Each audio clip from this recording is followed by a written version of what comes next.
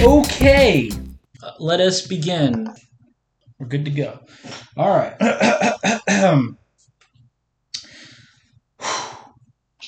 All right.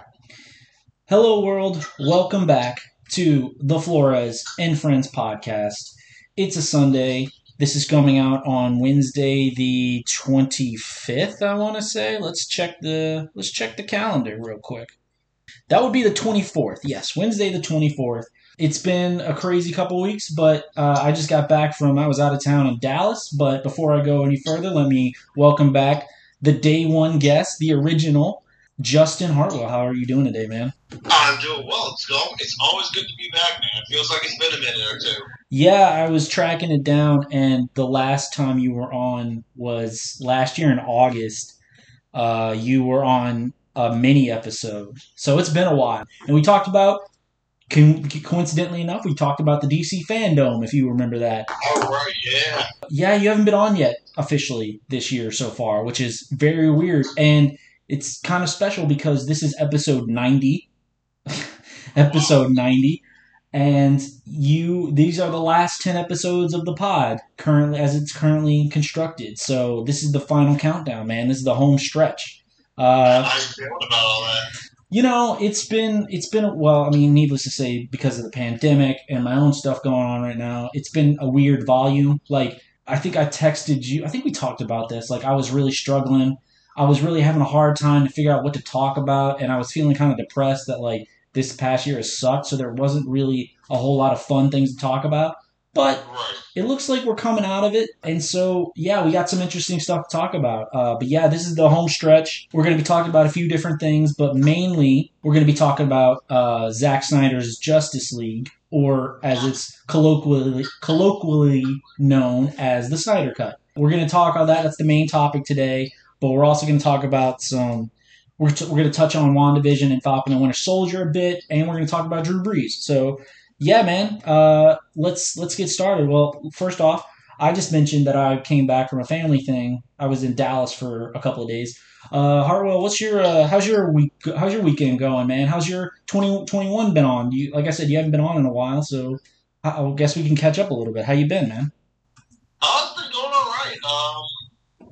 COVID thing has still been going on, so I was released from my original job back in August. Yeah. So it was either just before or just after I was last on. Yeah. But I found a job shortly thereafter with one of my buddies here in Virginia, and been doing that. And I got an offer to join a new job in doing field surveying / GIS work, which is what I was studying a few years ago. Mm-hmm. And it was kind of like a career path I was really driving and looking forward to. So that's a big thing, and I just got back from Kill Devil Hills, which is outside of Outer Banks, North Carolina. Okay. Some of the guys and I, one of our other friends, went down for the weekend. We were only there from Friday night to this morning, but it was just one of those things to, like, get out of town, relax for a little while, just hang out, just be dumb for a little while. Yeah. I feel you on that one. I'm happy. I know it was a rough year for both of us. I mean, it's a rough year for everybody. I don't know anyone who was like, you know what, 2020 wasn't that bad. At least not personally. I don't know them. But yeah, man, I was up. My uncle retired from his career in the military, and that was actually supposed to be a month ago. But I know you are aware. But if for anyone not aware, that was like it was the weekend. It was the weekend the entire city of Austin shut down because of the winter storm, the really, really bad winter storm that we had. And so, like, it was supposed to be in Austin, and then since it got pushed back a month, it was moved to Dallas. I'm not exactly sure why, but yeah, so it was up there, drove up to Dallas, and I got to hang out with one of my good friends. I had a very special weekend. Justin knows what I'm talking about. And yeah, I got to hang out with some family. I got to see my little niece. I got to see my brother and his wife and my parents. It was a lot of fun. It was nice. There was a lot of driving involved, like 3 hours between Austin and Dallas. And it's, it was a lot of driving, but after a year of hardly driving at all, it was nice to, like, kind of just drive around for a little bit, even though it was it was just the interstate, but it was nice to just like drive around in town. Have you ever been to Dallas? I've been to Dallas. I went to Dallas and Fort Worth, and I've only been up there like a couple of times in my life prior. Have you ever been up there, man? Never been to Dallas. I was in San Antonio, as you know, for a little while. Yeah. And I was in Austin for a weekend around that same time period, but I've never been to Dallas. It seemed pretty nice. At least the parts that I was at, it seemed pretty nice. Hung out with my buddy Dalvin. Hope he's listening. Really appreciate it. He let me crash on his couch. Nice. It was fun. It was a lot of fun, especially since I haven't seen my family since the holidays, and a lot of the people that I saw this weekend I haven't seen in years, and they brought their kids, and not only are there more kids than I remember, but they're a lot bigger than I remember them. So everybody's growing up, man. Everybody's growing up. It happens quick, man. I know. We're both in our... Well, I'm 31. Hartwell will be turning 31 in May. 15th? 16th. Damn it. Hey, but you're close. You're a lot closer than most other people. Damn it. I knew it was middle of the month. I knew it was like, it's middle of the month. I know, like, I remember, I know like 10 people's birthdays off the top of my head, and like half of them are family, and the other half I'm just like really good friends. But other than that, I'm like, I don't remember birthdays ever, man. Dude, you're doing better than me. I remember my mom's and my dad's because they're both easy to remember. Yeah. I remember a couple of random friends of mine just because they're easy to remember. They're like right around the holidays. Yeah. That's it. Like, I am awful when it comes to remembering birthdays. Yeah, luckily Facebook has made that a lot easier as far as like a lot of people I know and really like as people, but I can't remember their birthdays. But anyway, that's not what we're here to talk about. We're here to talk about a few things, like I said up top. Let's talk about the big thing that really hit home for us recently. When was the day? Hold on, let me pull it up. It was 3/14. It was the 15-year anniversary that he signed. Yeah, it was last Sunday, right? It was a week ago. Yes. He did a little cute video with his kids.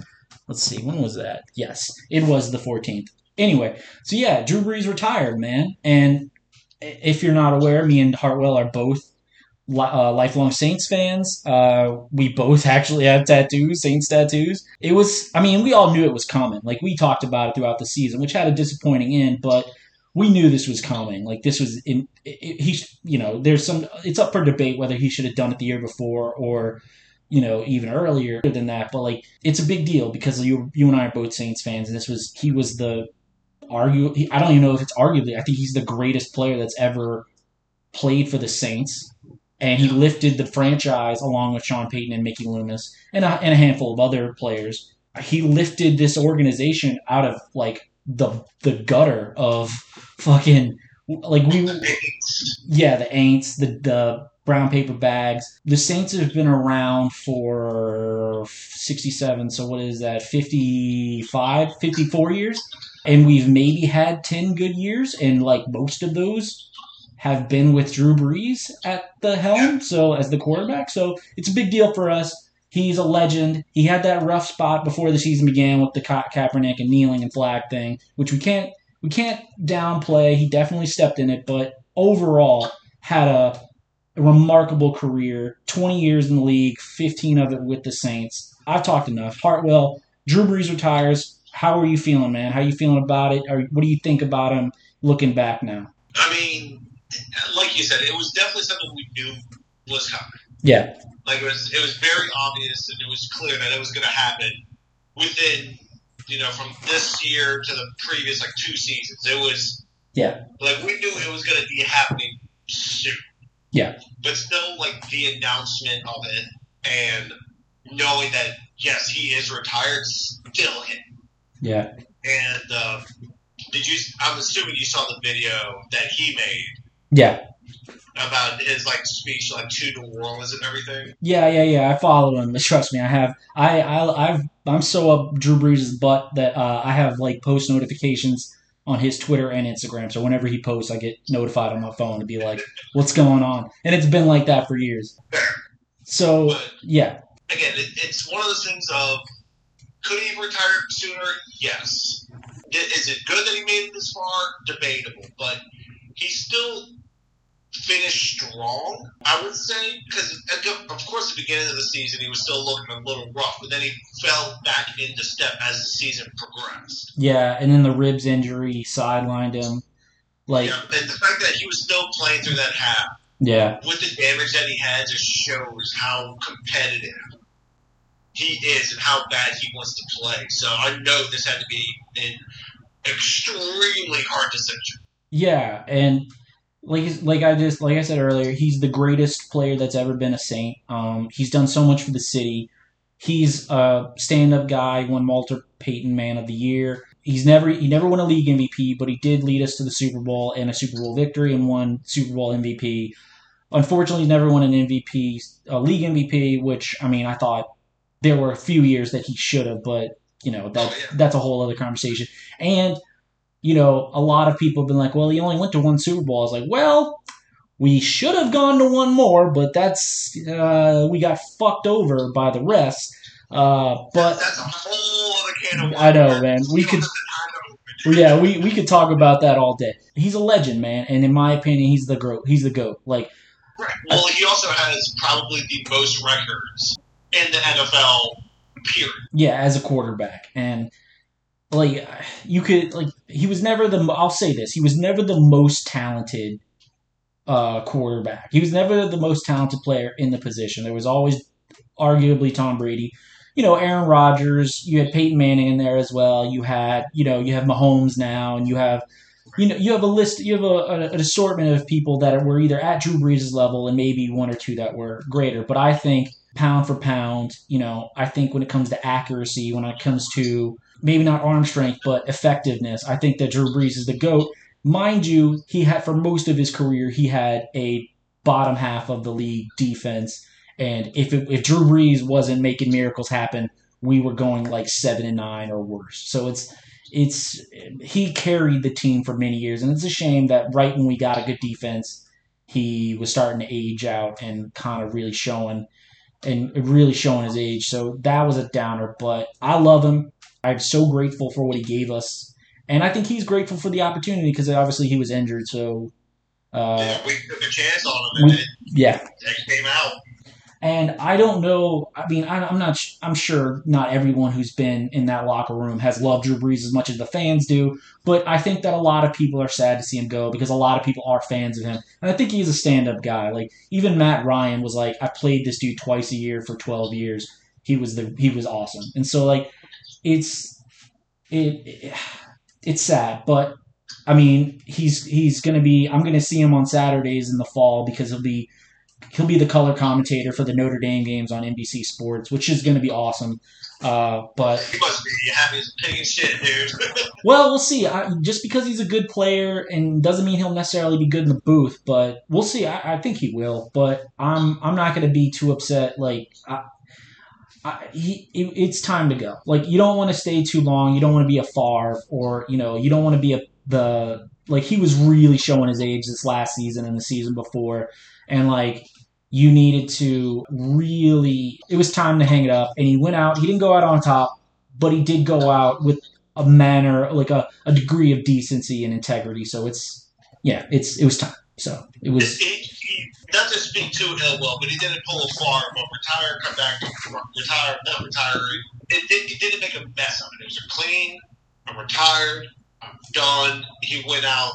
Not on top, but he didn't go out like, okay, you should have retired years ago. Yeah, and the other thing is, even though I know Tom Brady just won a Super Bowl with another team, but I'm glad that I never had to see Drew Brees play in a uniform other than the Saints. Like, I mean, he started his career in San Diego, but like he's a Saint. He'll always be a Saint. He will always be a New Orleans Saints player, and I would have been very upset to see him like play in, I don't know, like an Arizona Cardinals jersey or a Miami Dolphins or just any other team. I would have been very upset by that. But, it was fun. It was fun while it lasted, right? Right. And the big question is, do you think they're going to retire the number? Oh, absolutely. They're going to be doing that right away, probably. Probably right before. He has to wait 5 years to get in the Hall of Fame.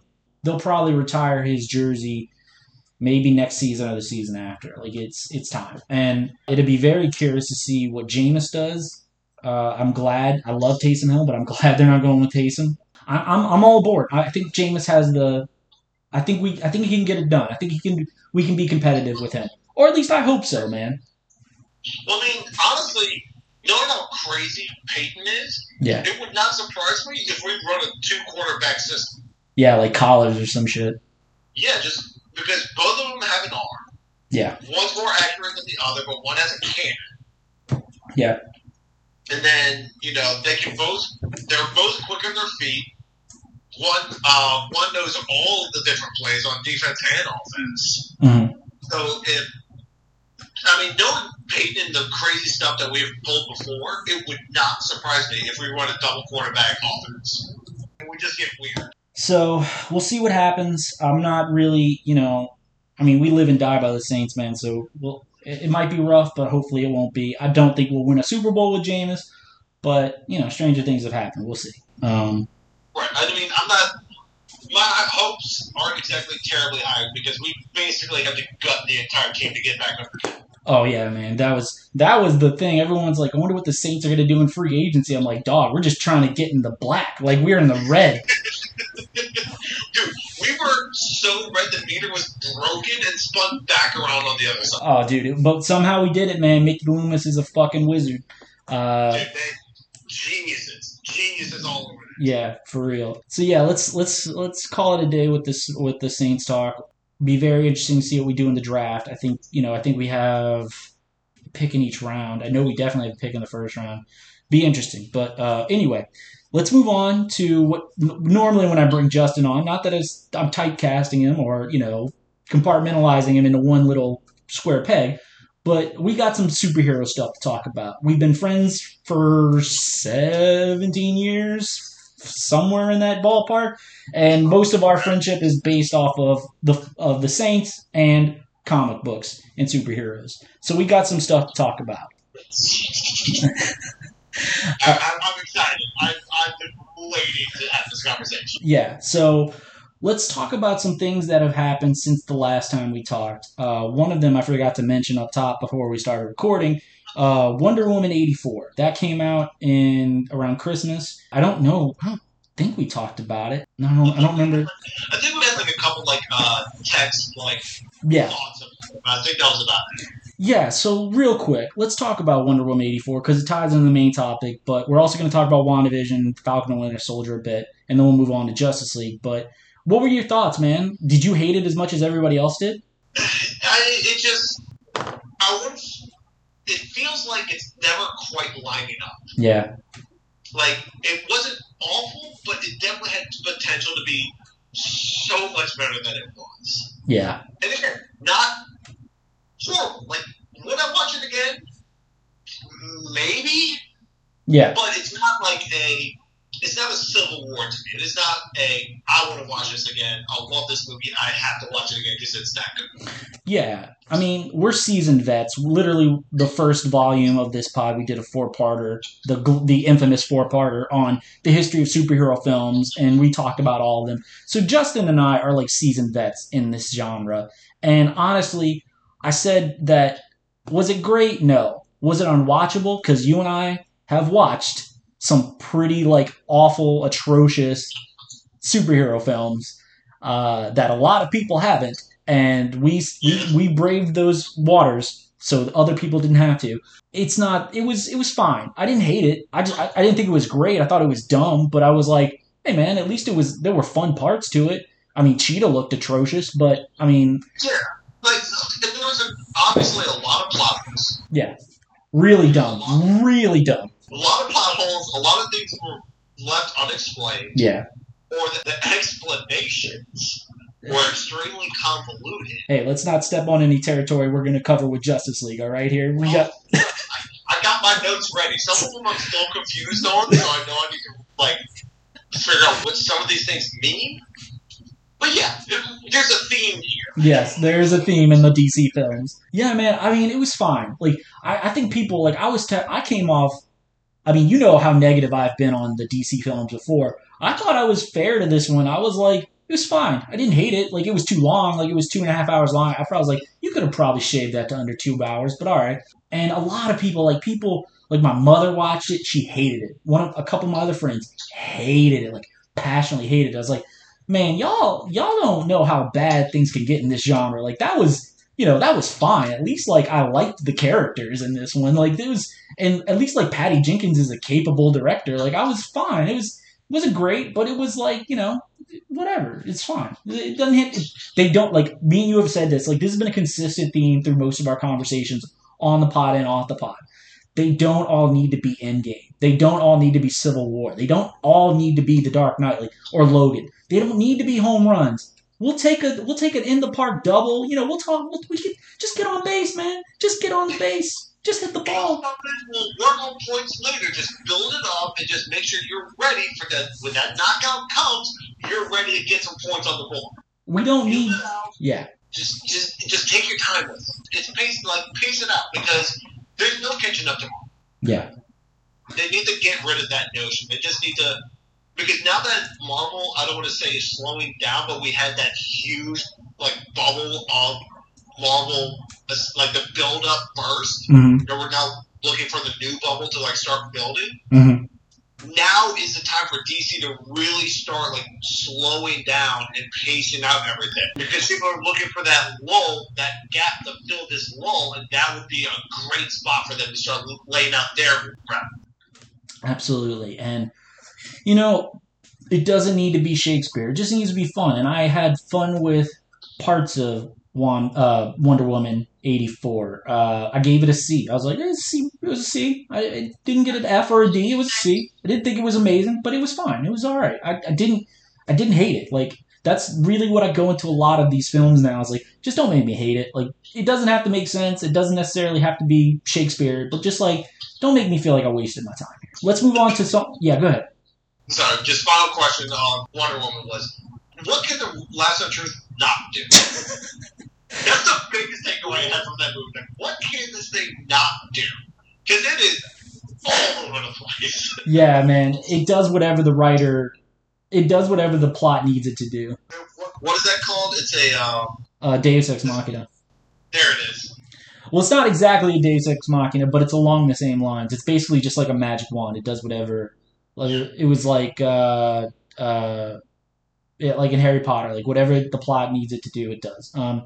So let's move on to something we both really enjoyed. I talked about this last episode with Alex. We had WandaVision come out, and I've already expressed my feelings on it. So Hartwell, feel free to just lay it out for us. We're really big fans of Marvel, and I think we were both really big fans of the show. So how did you feel about it, looking at it as a whole? Spoiler alert for WandaVision. We're going to be spoiling some of it. I'll edit that to the front of the conversation. As a whole, the pacing was fantastic. The unsettling, unnerving kind of weird what's actually going on here. Yeah, the tension. The tension was so good. Mm-hmm. It was so good and so well done. Just those moments of, little flickers in reality and that unease that you're getting from some of these happy characters and what and how they're saying them were probably some of my favorite parts. Did you like I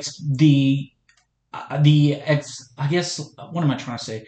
The playing with genre as far as, did you like exploring the different eras of sitcom? Oh, absolutely. The way that it changed per episode, yeah, and how it all rolled through together. Because when they first explained it, or teased that was going on, I had no idea how they were going to take it. Yeah, for real. But after seeing it and knowing that's how it was working, this was what's his name? Jon Favreau? No, this was Jacques Schaefer and Max Schaefer and Max Schottman. Jacques Schaefer was the creator of the show and the head writer, and Matt Schottman directed all 9 episodes. And obviously, Kevin Feige and his team were involved. Of course, it's Marvel, but yeah, no, Jon Favreau wasn't involved in this. He's too busy with The Mandalorian. True, which is phenomenal in and of itself. Yeah, for real. But no, I thoroughly enjoyed it, and I'm not a stickler for the characters from comics and movies and how they have to change or alter some of them. So the fact that they had Agatha be a curiosity in Wanda instead of her mentor, which is what she was in the comics. Yeah. and how they were able to like turn that into like her character in the show is, I thought, very well done. I loved the Quicksilver bit. I don't think he's done. I think that was like I would bet money that that's Disney's way of starting to introduce the mutants and everything that they got from Fox and everything else. Mm-hmm. I'm excited to see what's her name with Fury in the Skrull. Oh, Monica Photon, I believe I is can't super. remember what her comic hero name. I think it's Photon or one. I think it's Photon. I can't remember. Don't quote me on that, but it's Photon. Yeah. I think she's a newer hero if I'm correct, because when I first saw her, I was trying to put together who she was in the comics, and when I read online that it's Photon, I was like, oh, okay, that has to be someone new because I'm not as up to date as I should be on my comic reading and lore. But. Yeah, I mean, I don't read them anymore. I follow them, and the internet is there for resources like references and stuff like that. You can just look back. But there's a general, like someone asked me, like, explain House of M to me. Is WandaVision tying into House of M? I'm like, not exactly. This is not really, but so I had to explain House of M. But like that was like the mid 2000s. That's probably as far back as I go, as far as like this past decade. I don't know what the storylines have been. I know some Spider-Man storylines, but I don't know a lot of the other ones. So definitely, House of M was the influence for this. Yeah, we can absolutely, say that was the case here. But I mean, fantastic show. Yeah. And I'm excited to see all the other ones because if this is like going to be the standard of the shows, then I am so hyped. It was great. I loved it. Just to echo some of the things I said on the last episode. It was great. I thought it was emotionally resonant. It was very powerful. Paul Bettany and Lizzie Olsen and Catherine Hahn, they were all great in it. And, I cried. I cried in the last episode when fake Vision was saying goodbye to her.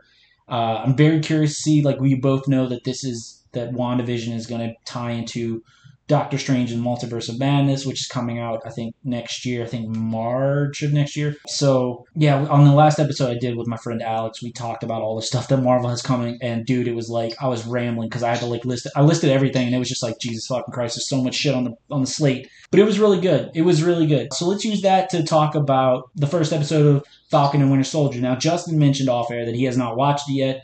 I watched it again today. I watched it early Friday morning, and I watched it again this morning when I woke up. Because I don't know what your schedule was with WandaVision, but mine was watch it in the middle, right when I wake up before work on Friday, and then when I'm done work on that day, I rewatch it because I feel like you got to watch these episodes like twice. One to get the shock factor through, and the second one you can actually start to like really pay attention to things. So I really enjoyed it. I'm not going to spoil anything. No spoilers for Falcon and Winter Soldier. I will say, mild spoiler. They mentioned LSU, which was awesome. Fucking loved that. That was great. Nice. It's looking very interesting. I will tell you that, I mean, they get together eventually, but Falcon and, Sam and Bucky don't actually get together in this episode. It looks like they're going to get together right at the beginning of episode 2. Again, that's a mild spoiler, I guess, but it's more of just like, obviously, if you're aware, Sam Wilson, the Falcon, was blipped. And he just came back at the end of Endgame on your left, one of the greatest moments in cinema history. Yeah. And Bucky also was blipped, and he came back. And it's really like, this isn't really spoiling anything. It's really just like catching up with these two characters because the last time we saw them was Endgame, and you're like, what have they been up to? How are they handling life after coming back from being gone for 5 years? And I really liked it. It's got some really interesting things going on. A little, not that heavy on the action, but there's an opening action sequence that I thought was really good involving the Falcon. But it's also got some like little touching character moments. Like you find out what Bucky's been up to. And it's kind of like he mentions it like, he's like, not only was I blipped 5 years ago and been gone for all these years, but I've been frozen and thought out. I've been frozen and thawed out like erratically from the past 90 years. Like, so he's really like, he hasn't really had a time to like process all the shit that he's been through his entire life. So, you get a little bit of that in this episode. It was great. I'm really looking forward to it. And then we got Loki coming out in June, And we got What If, the animated show, coming out, I think, in May or July or something like that, one of those. And, I'm so excited for What If. yeah, it's going to be dope. Like, I really hope people embrace that show, because that's just going to be like an anthology series, and that's not going to be necessarily like one overall story. That's just going to be a bunch of stuff. And if you've read comics with me and Justin, you're familiar with what If is and stuff like that. So it's really good. I'm really looking forward to Falcon and Winter Soldier. I'm really glad they only gave us a week off in between WandaVision and Falcon and Winter Soldier. So, yeah, it's great, man. It's a great time to be a Marvel fan. And now it's time to shift back to DC. All right, Hartwell, you ready for this? I got my notes out. So, okay. We're going to talk about Zack Snyder's Justice League, a.k.a. the Snyder Cut, and a little backstory here. I told this to Justin very recently. I thought I mentioned it to you before on the pod, but for anyone who's not aware, Batman vs. Superman, Dawn of Justice, is indirectly responsible for me launching a podcast. I had been thinking about doing it for years. I started in 2016, but I'd been thinking about doing it since 2013. And I believe I launched the original pod in June of 2016, and that was almost directly after Justin and I had both seen Batman vs. Superman, Dawn of Justice, and we literally had an hour and a half long conversation just talking about how dumb that movie was, and just like all the issues we had with it, and just like we just like vented. And then I got off the phone with him, and I was like, this is what the pod is going to be. I'm just going to be talking. I'm just going to be bullshitting with my friends for like an hour and a half. And that's what I want to do. And I like a few weeks later, I called you and we recorded the demo, and then we recorded episode 1. Yeah. So and then the rest is history, right? So Zack Snyder, Warner Brothers, and DC are indirectly responsible for what we are doing currently right now. So yeah. Thanks, maybe, Zack and Warner Brothers for making that movie so rough. Yeah, for real. So let's talk about it. It just came out on HBO Max. I watched it on Thursday night because I had to drive Friday, so I didn't have the time to watch it Friday. Just a little bit more backstory. So for anyone not aware, basically what happened is Zack Snyder directed Man of Steel in 2013. He directed Batman vs. Superman in 2016. And then he went right after finished filming Batman vs. Superman, they decided to make Justice League, and that came out in 2017, but Zack Snyder and his wife Deborah Snyder, they had a little bit of family tragedy happen to them, so there's some debate whether Snyder was fired and then the tragedy happened, or the tragedy happened and he decided to step away. It's kind of murky now, but basically they brought in Joss Whedon to do rewrites, and then when Zack Snyder left the project, they hired Joss Whedon to finish the film and do rewrites and do reshoots, and basically that got us 2017's Justice League, the original theatrical cut. Justin and I talked about it way back on episode 29. I looked this up a while back ago. We both were not fans. Is that fair to say that you were not a fan of that original version, Hartwell? Yes, and I will preface this coming conversation is that after watching the Snyder Cut, I don't know if it was because a lot of things have changed or been added, or it's been an age, because there was a lot of things I did not remember from the first film, and I can't remember if there was something new, or I just purged it from my memory. Yeah. So I'm going to be relying on you to help me figure those out, because my brain was struggling. Yeah. I mean, I had only seen Justice League, the original version, once, and I saw it with my friend Tiffany, who's also been on the pod. I was like, I'm not paying Warner Brothers. They're not getting my money to see that. She's like, oh, well, I bought 2 tickets. My friend couldn't make it. Would you want to go? I was like, all right, man, if the ticket's free and you want me to come along, I'll come along. And I only saw it that one time in movie theaters, and I was like, yeah, that film was absolutely trash. I was going to ask you, you just said you don't remember exactly what happened to it. We haven't gotten into spoilers yet. We're going to talk about, we're going to give our feelings non-spoilers, and then we're going to get to spoilers territory for anyone listening. And we'll announce when the spoilers have begun, so don't worry about that. And there's time codes, of course, in the description in case you want to hop around or skip anything. So Hartwell, do you like I said earlier, we've seen a lot of bad superhero films. Do you remember your feelings about the original Justice League? Like, where did it sit with you as far as like the worst films in this genre? So the original version, I wouldn't say was as bad as the 2019 Hellboy. Oh god. Because that thing was dumpster fire. Oh my god, that film was so bad. I can't believe we actually paid to see that. Hey, we were doing it because we owe it to the pod.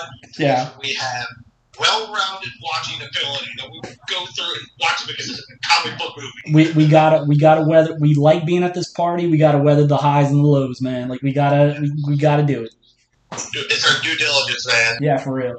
So I wouldn't say the first one was bottom of the barrel, but it definitely wasn't much higher than that. Yeah, it was like a tier right above. Like it wasn't the basement, but it was like just above the basement. Right, like I would probably watch Iron Man 3 before I watch Batman or the original Justice League again. But that's very close. Like to me, those are maybe a half step from each other, and it can go either way depending on.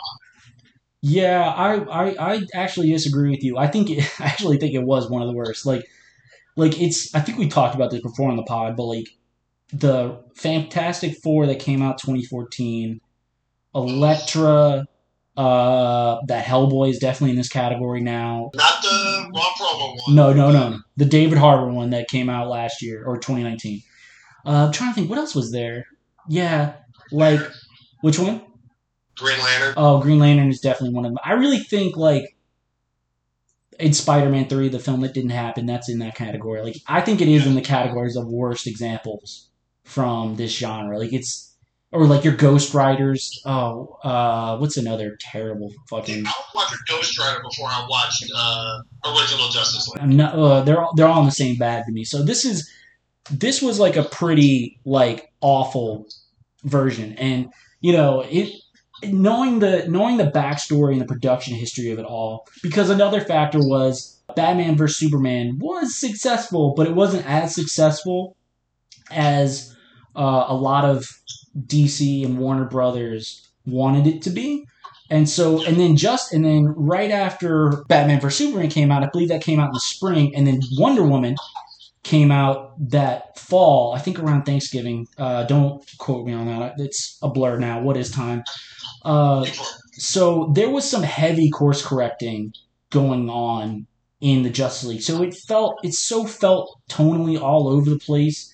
And it felt really bad, and really like the only good thing about it was that it was, as we'll touch upon in a bit, it was only like 2 hours long. Like I think it was like maybe 110 minutes. So it was bad, but at least it wasn't like drawn out. Yeah, no, it wasn't like, oh my god, this is fucking terrible. Like going back to Hellboy, that movie was like 90 minutes long or 100 minutes long. And it felt like it was 2.5 hours long. I'm like, god damn it, this movie won't fucking end. So neither one of us were big fans, I think it's fair to say, of the original version. So, Hartwell, what did you think? Well, first off, did you want a Snyder cut? Like this is a result of a huge fan campaign. Did you want to see this version of the movie? So, as you and I probably discussed, I'm 99% sure we've had this conversation. It was to me, I could take it or leave it. Am I interested to see what Zack Snyder originally would have done? Yes. Do I think this is it? Not entirely. Because I firmly believe that this is along the lines of what Snyder wanted, but they definitely took notes on the reviews of the first one. And like, okay, this is what they didn't like. This is what actually worked. And we need to clean this up, and we need to explain this more. So, do I think this is the true Zack Snyder cut? No. Do I think it is in line with what it could have been? Sure, but it is definitely a Zack Snyder version after reviewing how bad the first one. Yeah, and again, more background. When Zack Snyder left the project, there are varying reports, like whether he had filmed 75% of the movie he wanted or 90%. Like it was somewhere in that, it was almost finished, but he left the project. Again, don't know if he was fired or left at his own volition, but he also did have family tragedy, so that also it's been a rough time for Zack Snyder. And honestly, I didn't want this movie. Like I think I joked with you or I joked online that I was like, it doesn't matter what version of this film that comes out, it's always going to suck because the Snyderverse sucks. Just going to get that out of the air now. And if you've been listening to this pod for over these past 5 years or almost 5 years, you know how I feel about Zack Snyder's film. I think Man of Steel was dumb. I think it was dumb, dumb, dumb. People retroactively think, oh, it wasn't that bad. I was like, no, it's dumb. It's a terrible movie. It's so okay. It's not terrible. It's probably the best one he's done, but it also was just. I had so many thoughts. I was so excited about that movie, and it let me down so much. Batman vs Superman was not only dumb, but it was boring. God damn, that movie was boring. It's 2.5 hours long, and it really doesn't start getting good until like the hour 45 or 2 hour mark. And like the actual fight, I mean, it was cool, I guess, but the Martha thing, Lex Luthor, it was just so bad. And then you look at the other films DC films that Zack Snyder had little to no input in or involvement in, like your Wonder Womans. I still haven't seen Aquaman. Your Shazams. Like, Wonder Woman's actually a legit great film. I think that it's a legit great film. And Shazam was a cute film. It was fun. It was a 2 hour romp. It was fun. So I don't give a shit about the Snyderverse. I don't really care. I think it's an awful, awful take on the characters. It's visually interesting to a degree. When we get into actually talking about this film, I'm going to be echoing a lot of my similar complaints that I had with Man of Steel and Batman vs. Superman, and I just don't care. But I guess I am happy for him. I'm happy for the fans who really wanted this. I'm happy Zack Snyder's still got to do what he wanted to do. Congrats to him. But ultimately, I watched this so we could talk about it on the pod. If you and I had been like, we're not going to do this, I would never have watched this because I honestly don't give a fuck about this interpretation or this version or this universe. Like, I don't give a fuck. Needless to say, if you've the attentive ones out there listening to this will already tell that I did not care for this version or did not care for this movie. But let's, I guess, get started talking about the actual movie. No spoilers here, and then in a bit we're going to get into spoiler territory. Okay, so Justin, what did you think about Justice League, Zack Snyder's Justice League, aka the Snyder Cut? Okay, in my spoiler-free notes and final thoughts. Yeah. Too long. Fucking, oh my god, that's the honest to God truth. There's a clear part where they could have like broken into two parts, which I'll explain later for those who've never seen the original one or this one. Mm-hmm. So it does open doors for possible future projects, but there's still a lot of unanswered questions. Mm-hmm. Some of the costume designs were a little different, some of them were okay, some of them were a little better. The biggest thing is they need to clean up damn CGI. Yeah. The CGI has to be better. It's 2021, and friggin' Jurassic Park still looks better than this movie in terms of CGI. Yeah. Some of the character casting, I feel like could have been better, but the OG film is definitely a 2 or 3 out of 10. This version is only maybe a 4 or 5 out of 10. At best, and that's being generous. Yeah, I did not like this. I did not care for it. It felt every bit of 4 hours. Like, I was like, look, I know you wanted to get as much of this film out there for the fans who have been clamoring for it for 4 years now, or almost 4 years now. But there's no reason this film should have been 4 hours long. The original, like I said, was like maybe 100 minutes, maybe 110 minutes, but it wasn't more than 2 hours.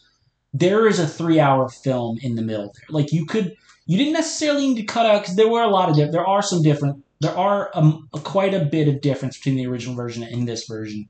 You could have trimmed this down to maybe 3 hours, maybe 3.5 if you were trying to feel, luxurious or, excessive. But like 4 hours is just too fucking long.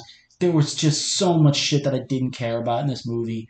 I can't agree with you more that the CG looks terrible. Not only do like the Parademons and Cyborg still look terrible, a lot of this you could tell was shot on green screen. Like, it's become commonplace for a lot of films to like have physical like sets and then have green screen walls and ceilings, and then they just add a city or an outside venue later. Like, not a lot of things are shot on location. Obviously, a lot of things that were reshot for this Snyder Cut were filmed during the pandemic. Like a lot of it was filmed late half of 2020. So yeah, it wasn't necessarily feasible to go different places to film, but it looks terrible. Like I just and it goes back to, like I said, a lot of my issues with the Snyder movies, Man of Steel, Batman vs Superman, Justice League. They all look terrible.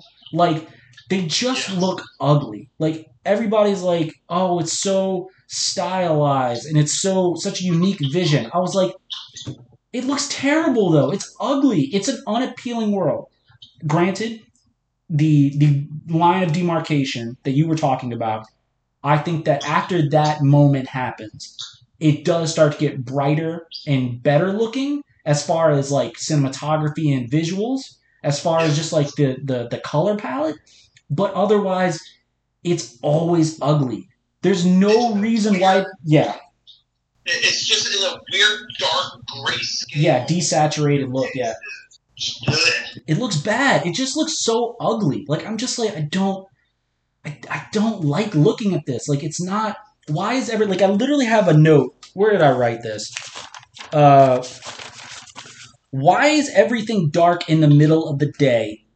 Do people just not own lamps in this goddamn universe? Like when Martha Kent and Lois, there's a scene with them talking, and I get it. For anyone who hasn't seen Batman vs Superman, I'm sorry, but Superman dies in that film. So they're both in mourning. I get it. They're trying to show that since Superman is dead, the world has been darker. But here's the fucking problem with that. It was dark when he was alive. Like in Man of Steel, it was too dark. Like in fucking Batman vs Superman, it was way too dark. It's so fucking. I don't get why people like this. It looks ugly. Like, why is everything so muted? Why is everything so dark? Why does everything look so ugly? Like, fuck. Why is it constantly overcast? Yes. Like, there's no reason. Yeah, and it's just this is what you sign up for. Because if you look at Zack Snyder did Watchmen and he did 300, and Sucker Punch to an extent in the dream sequences are all very dimly lit and all kind of share that same color palette. I don't know offhand if he used the same cinematographer for each one, but there is a style to a Zack Snyder film. And it's not very appealing. And excuse me for wanting like Superman, who is the beacon of light and hope in the universe. Maybe I just want him to look cheerful. Like I'm not saying I like I already said I didn't like the original Justice League that Joss Whedon reshot and took over.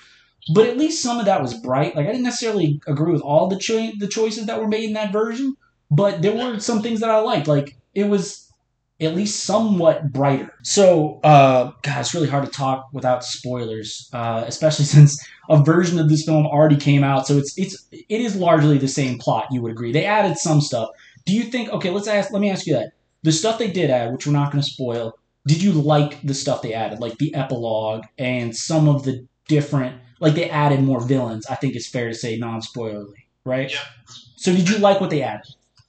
So I definitely like how they expanded on a bunch of things. Yeah. I will say that. They definitely fleshed out the characters.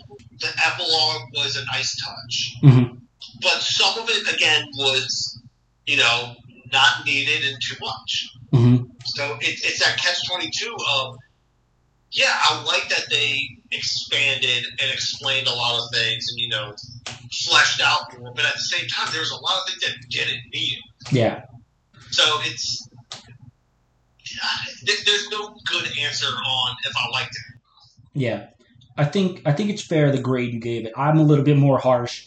I would say that the original version that came out in 2017 is probably a 2 out of 10, and I would say this is maybe a 3 or 4. Like I texted you this, I put it online that like there were some minor improvements. I was a really big fan of the third act. They changed a few things around.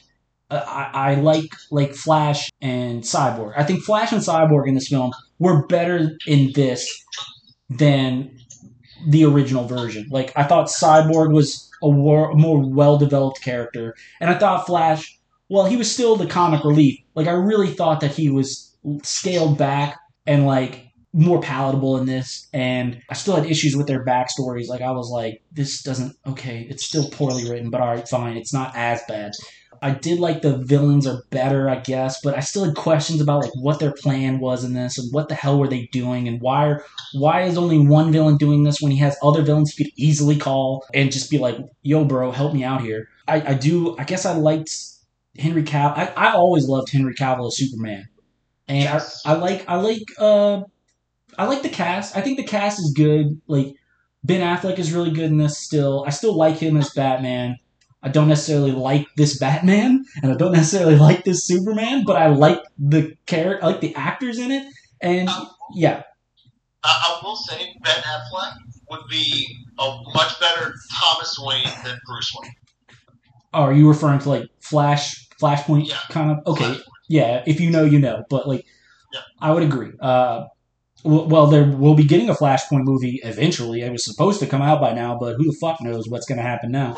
Sorry to cut you off. No, you're good, you're good. That's a great point. It's way too long. And let's talk about the other thing that we both wrote notes on, the aspect ratio. The fucking, like, for anyone not aware, this was, normally films are shown in widescreen.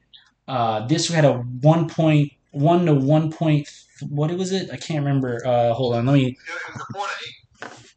Hold on, I can find it. Aspect.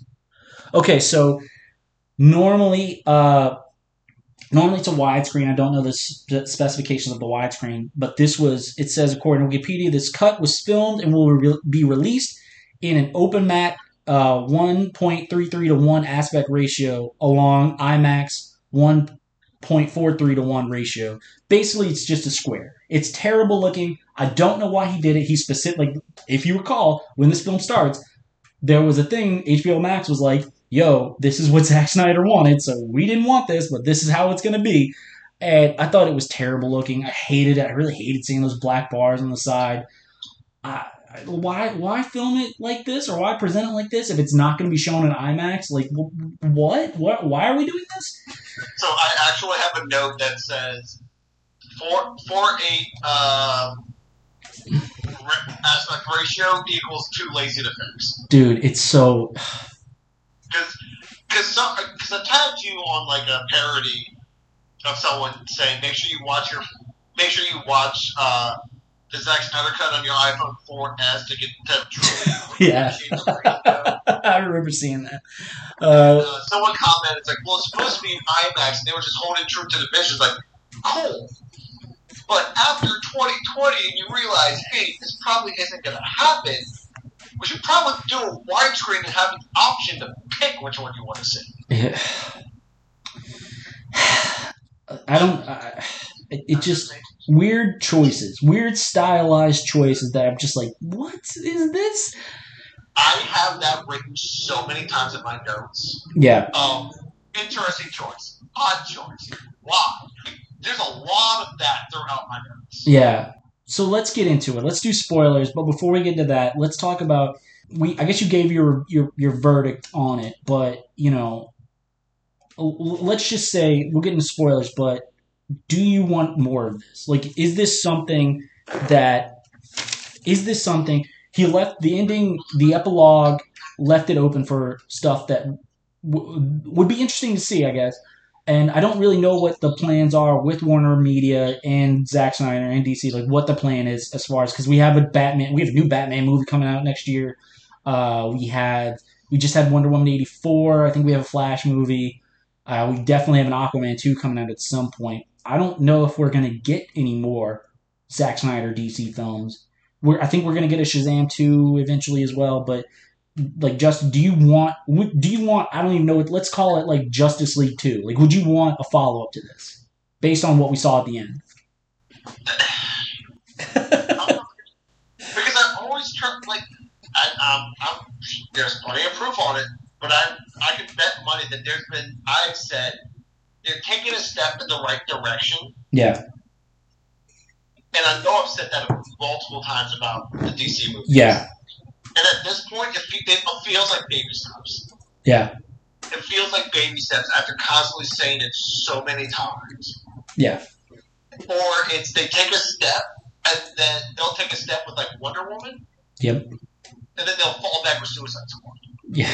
Suicide Squad. And then they'll fall back again with Justice League, but then they'll have a step with Shazam. Yeah. So there's this constant back and forth where they just can't get in a good creative rhythm. Yeah. And so it depends. Like, there's a lot of things they would have to fix. Yeah. Then clean up. So if they clean it up, then yeah, I would be interested to see if they do continue this. Mm-hmm. And I would definitely give it a watch. Yeah. But at the same time, I don't want to open that can of worms and it just turn into another dumpster fire. Yeah. I didn't want this version. I don't want any more of it.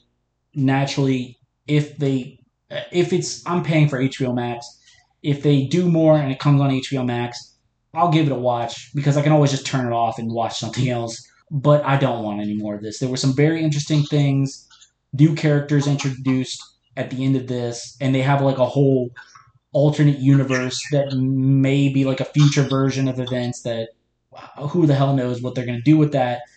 I guess I would watch it maybe, especially if you watched it. We could talk about it and joke about it. But like honestly, I don't want any more. I think they should just call it a day. I don't know what the fuck their plan is. Like Marvel has a plan. I did notice that like Marvel doesn't make mistakes like this, or at least if they do make mistakes like this, they don't necessarily dwell on it. Like I was just thinking, I was like, all this talk about like the history, the backstory, like we don't get insight into what Marvel does internally. Like they run a tight ship over there. And again, I hate to compare it because they don't necessarily have to compete with each other, but they are the Coke and Pepsi of the genre. So they're going to get compared. They're the Apple and Microsoft, right? So they don't allow for shit like this to happen. So I guess like I don't want any more Zack Snyder. I didn't want Zack Snyder after Batman vs Superman. I didn't want a Justice League to begin with. I wanted someone else because if you look at the other creative forces involved in this universe with your Shazam movies, your Wonder Woman movies, even though Wonder Woman 84 wasn't that good, I don't want any more Zack Snyder. I'm sorry. He's a very talented. I think he's a very interesting, talented director, but he was a bad fit for Man of Steel, and he's been a bad fit ever since. I don't want any more of this. So yeah, let's move on to spoilers. Are you ready to move on to spoilers? Yep. So are we just going to go in order of notes? If we have something that lines up, we go for it. Yeah, sure. I just wanted to jump off real quick because I had a eureka moment when watching this. So spoiler warning. This is where spoilers beginning. 3, 2, 1. We have entered spoilers. If you are listening and don't want this shitty movie spoiled for you, maybe you should want it spoiled so you don't have to watch it because it's a terrible movie. Here's the thing. Here was my eureka moment, and it was crystallized. I can pinpoint exactly to this scene when people are like, "What don't you like about Snyder's DC films?" I can point to this scene specifically in this movie. Okay. So you have Wonder Woman coming in to save a bunch of children that are, terrorists are going to blow them up and kill all these children, right? Okay, so you know the scene I'm talking about. It was in the original. It was a little bit different in the original, but it's still in there in this version, right?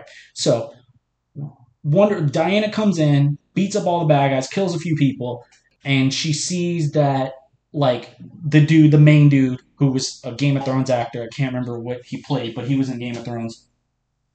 Yep. So you just see her like easily dispatch a whole bunch of villains, a whole bunch of the bad guys, the terrorists, with ease, right? And then, she sees the bombs about to go off and she sees the dude is about to point the gun at her, and then she like claps her bracelets together and blows out the windows, right? Yes. Why did she do that? She could have easily... I have the exact same thing. Like, Gauntlet Smash destroys chunk of building and basically disintegrates the terrorists of this organization. Yeah. And blows up chunks of building onto the cops and everyone out in the street. She could have easily just darted to him, knocked him out, and then that's it. But that's what Zack Snyder likes. That's the kind of shit he puts in his movie. It goes back to Man of Steel, where you couldn't just have Zod and Superman fight each other. No, they had to fight each other and destroy a bunch of the city because he thinks that looks cool, but it's dumb and antithetical to their characterization. Like, why didn't she just fucking leap across the room and knock him out? Or she already had disposed of the bomb at that point, if memory serves, and she just decided to do that because Zack Snyder gets off on it, and his fans and him and his fans think that that's cool. That's not cool. That's dumb. That's fucking stupid. Why would you do that? Again, it's a nitpick. I'll be the first to admit that is a nitpick. It does not ruin the movie for me, but it is a symptom. It is idiomatic of my larger issue with Zack Snyder's films, at least his superhero films. Like, he doesn't, like, you know they're trying to save people, right? Like, they're trying to protect, like, they're not, like, conquerors. They're not like these, like, rock stars that, like, destroy property. Like, they're trying to, like, protect people, right? Like, not harm people. Like, their goal isn't to kill people, right? They're trying to save people. Like, what are you doing? Like, I just saw that. I'm sorry, I had to talk about that first. I had to make a point of addressing that because that is, like, if someone asked me, why don't you like Zack Snyder's films? I'm like, boom, case in point right there. Because it's just stupid to me. It's just dumb. It's just excessive and unnecessary. And his fans and everyone around these who like these movies think that shit is cool, and it is dumber than a bag of bricks to me. Like, it just infuriates me. It's just, Sorry, please go ahead, and I'll contribute as well. We can go through it together. But I had to make that point, because it was fucking... Not only are these films ugly to watch, they're dull at points, they drag on, and they're full of stupid shit like that. That is what... I'm sorry to go full, like, manic rage machine right now, but it just... When you see it, when you can nail it down, it touches a nerve with me, man. So, anyway... You're good. So my notes are just in order. So of course, like as I'm watching it, I'll jot down the thought, and then if it something later on in the film reinforces it, I'll go back and add other notes. So my notes are scattered, to say it best. Mm-hmm. It opens up with the death of Superman. Yeah, which we were not fans of in the original. Right. In Batman vs Superman. The sound waves of voice. Why was that a thing? Why does it trigger the mother boxes? I wrote that down too. I was like, because it's never explained. It never explains why the mother boxes were reactivated. Yeah. Yeah. Yeah, and how does it's a little bit different in the original version, but why does Steppenwolf? I watched Fat Man Beyond last night and a little bit this morning, and Mark Bernardin. Shout out to Mark Bernardin. I'm stealing this point from him. It's a great pod. I encourage everyone, if you're a fan of this kind of conversation, you should watch Fat Man Beyond. Kevin Smith. I love Kevin Smith. Anyway, why is Kryptonians on planet Earth a big deal? Like, why? Like, who is tracking this? Why does Steppenwolf know about it? Why does Darkseid know about it? Like, what? Huh? Why is this a big deal? I can only because wasn't it Darkseid that blew up the planet in this universe? I don't think so. I don't think that it was. They said. I mean, who the fuck really knows at this point? But I don't think it was Darkseid who destroyed Krypton. Okay, so I was gonna give them a vote of if Krypton was blown up in some way, shape, or form because of Darkseid. Yeah. Then he was probably keeping track of what Kryptonians escaped and where could they have possibly gone to. Yeah. And even if it was like it's there was a possibility he could have landed in this solar system. Yeah. Oh, this is the point of a Kryptonian on this kind of world, so that would make sense. That's where this solar system is. Yeah. Fine. I'll throw you that vote if that's the case. But they never explain it. No. It is literally just sound waves of his yell from his death, and that activates him up. Yeah, and that goes back to a larger issue I have with the overall story of these three films. Like, literally in Batman vs. Superman, Superman's doing a bunch of saving people, and some people are appreciative, but other people are really down on Superman. But then when Superman dies, which there weren't cameras following the battle with Doomsday. Like, they don't know how he died. They don't know why he died. They don't know anything about him, really. He's only really been on the planet for, like, maybe 2 years at that point when he dies. And then when he dies, the whole world is upset about it. I think we made this point when we talked about the original version. It's like, why does anyone give a fuck about this dude? Yeah, he saved the planet from fellow Kryptonians, and like it's just the fact that like in Batman vs Superman, he's pointed as this like mixed bag. Like people don't know how to feel about him. People are suspicious of him, but when he dies, people are upset about it. I'm like, wait, what? Why is the world upset that Superman's dead? Half of the world probably thought he was like a bad guy. Like, anyway, let's continue on. We got a lot to get through, so please continue. CGI still whack. In big bold letters and like triple underline. So how do you feel about the redesign of Steppenwolf? That was a big point that like he did look terrible in the original. I think he does look better in this version, but I mean, sure. I feel like if they would have cleaned up the other style of the original Steppenwolf, I would have been better with it. This was like the rippling armor. Like, the rippling spiky armor and the face was just ugly. It was just ugly. Yeah, it still looks bad, but I would say it is an improvement over the original. I thought I was like, okay, they look better. The Parademons. Let's talk about the Parademons real quick. First off, ugly. Second off, the most useless army. Like, they are terrible at their jobs. What the fuck? Because they're just supposed to be. They're supposed to win by in mass. Yeah. That's their whole thing. Is like, we are expendable because we are the previous occupants of the world that we conquered, and we just turn everyone into cannon fodder. Okay. And we just win by overwhelming force. But no, Steppenwolf's voice, character, armor, everything was just ugly, ugly, and I hate. They carried over the same voice actor, Kieran Hines, who's Mance Rayder, I believe, in Game of Thrones, and he's an Irish actor. He's been in a bunch of stuff. So I really liked his voice. They changed it a little bit from the original, but I still liked that. But I agree with you largely, but I did like his performance, I guess. But it is still an ugly-looking character. He's a gray monster. It's like, God, we had Doomsday, and now we have this dude. Okay, fine. Really stretching really a lot of variety there. Thank you, Zack Snyder. I got notes on Darkseid later, because that way it'll flesh out better.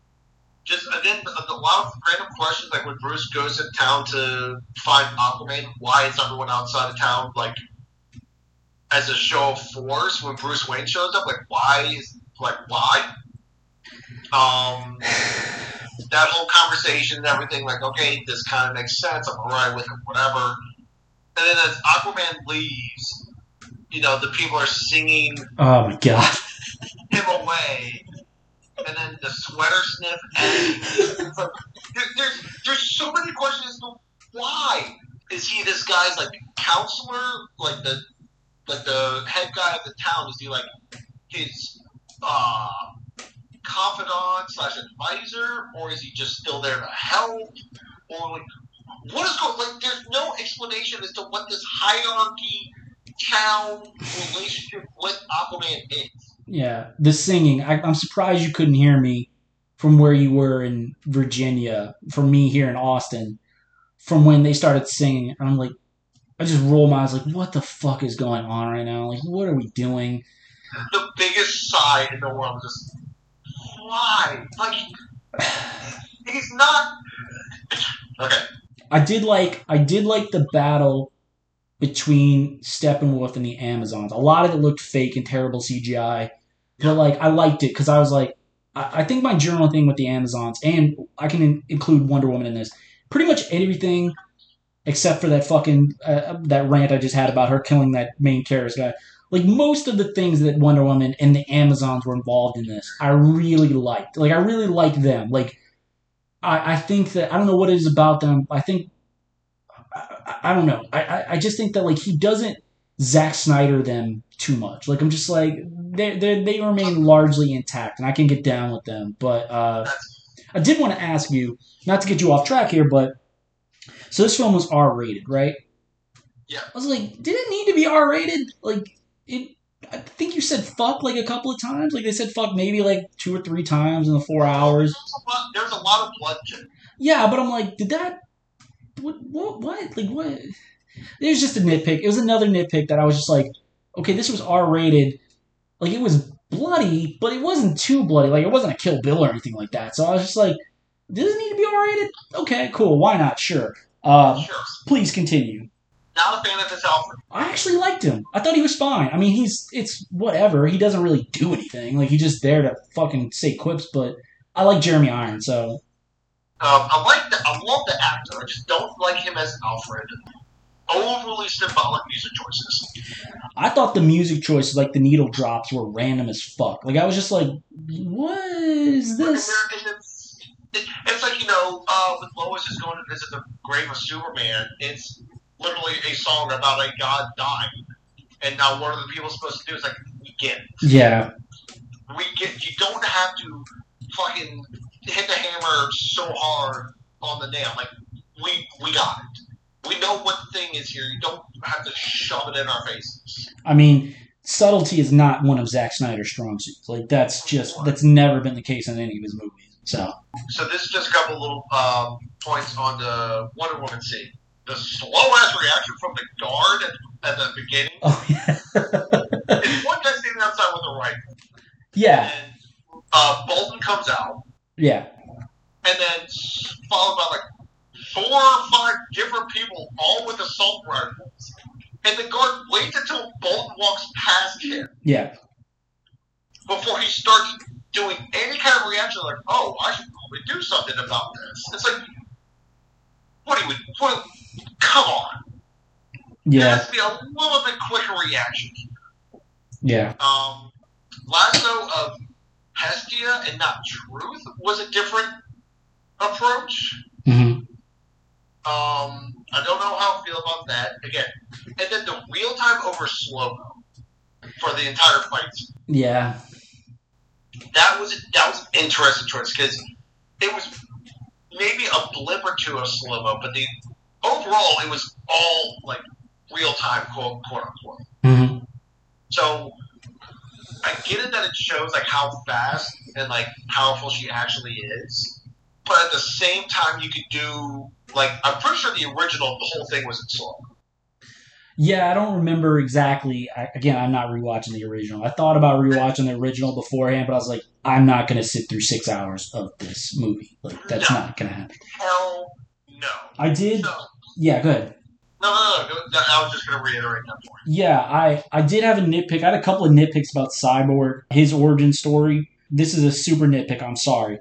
But, like, so you see his powers, you see what he can do. I'm like, okay, sure, why? But all right, fine, whatever. And then, like, the lady he helps, like, you have this little, like, let me say this. I do like that he was given more to do in this version than the original. I really like that. But it was still poorly written. Like, it was still dumb. Like, I was just like, what? So, he helps a lady, she's, like, broke, and then he works his magic to give her more money in the bank account. Nitpick incoming. As someone who works in the accounting department, like, money just doesn't show up. And, like, the IRS would be like, where the fuck did you get this money? Like, that lady's going to jail. Like, what? Anyway, super nitpick. I'm sorry. It just stuck out to me that I was just like, oh, let me just transfer all this money. That's called money laundering, by the way. That's not legal. You're not allowed to do that.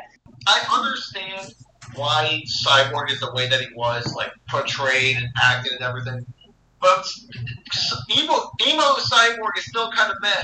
Yeah, and, like, so you see, like, a little bit more of his backstory as far as being a football player, and I just rolled my eyes again when it's, like, the same tired trope of scores touchdown at big game, or scores at the big game, looks in the audience, and he sees the empty chair where his dad, usually it's a dad, or it could be a parent or anybody. Like, I'm like, it's 2021. We're still doing my dad missed my big baseball game. Like, we're still doing that? Like, it's just, like, okay, so Zack Snyder and Will Beall, I think his name is Will Beall, they had story credits, but the story and the screenplay was done by a gentleman named Chris Terrio.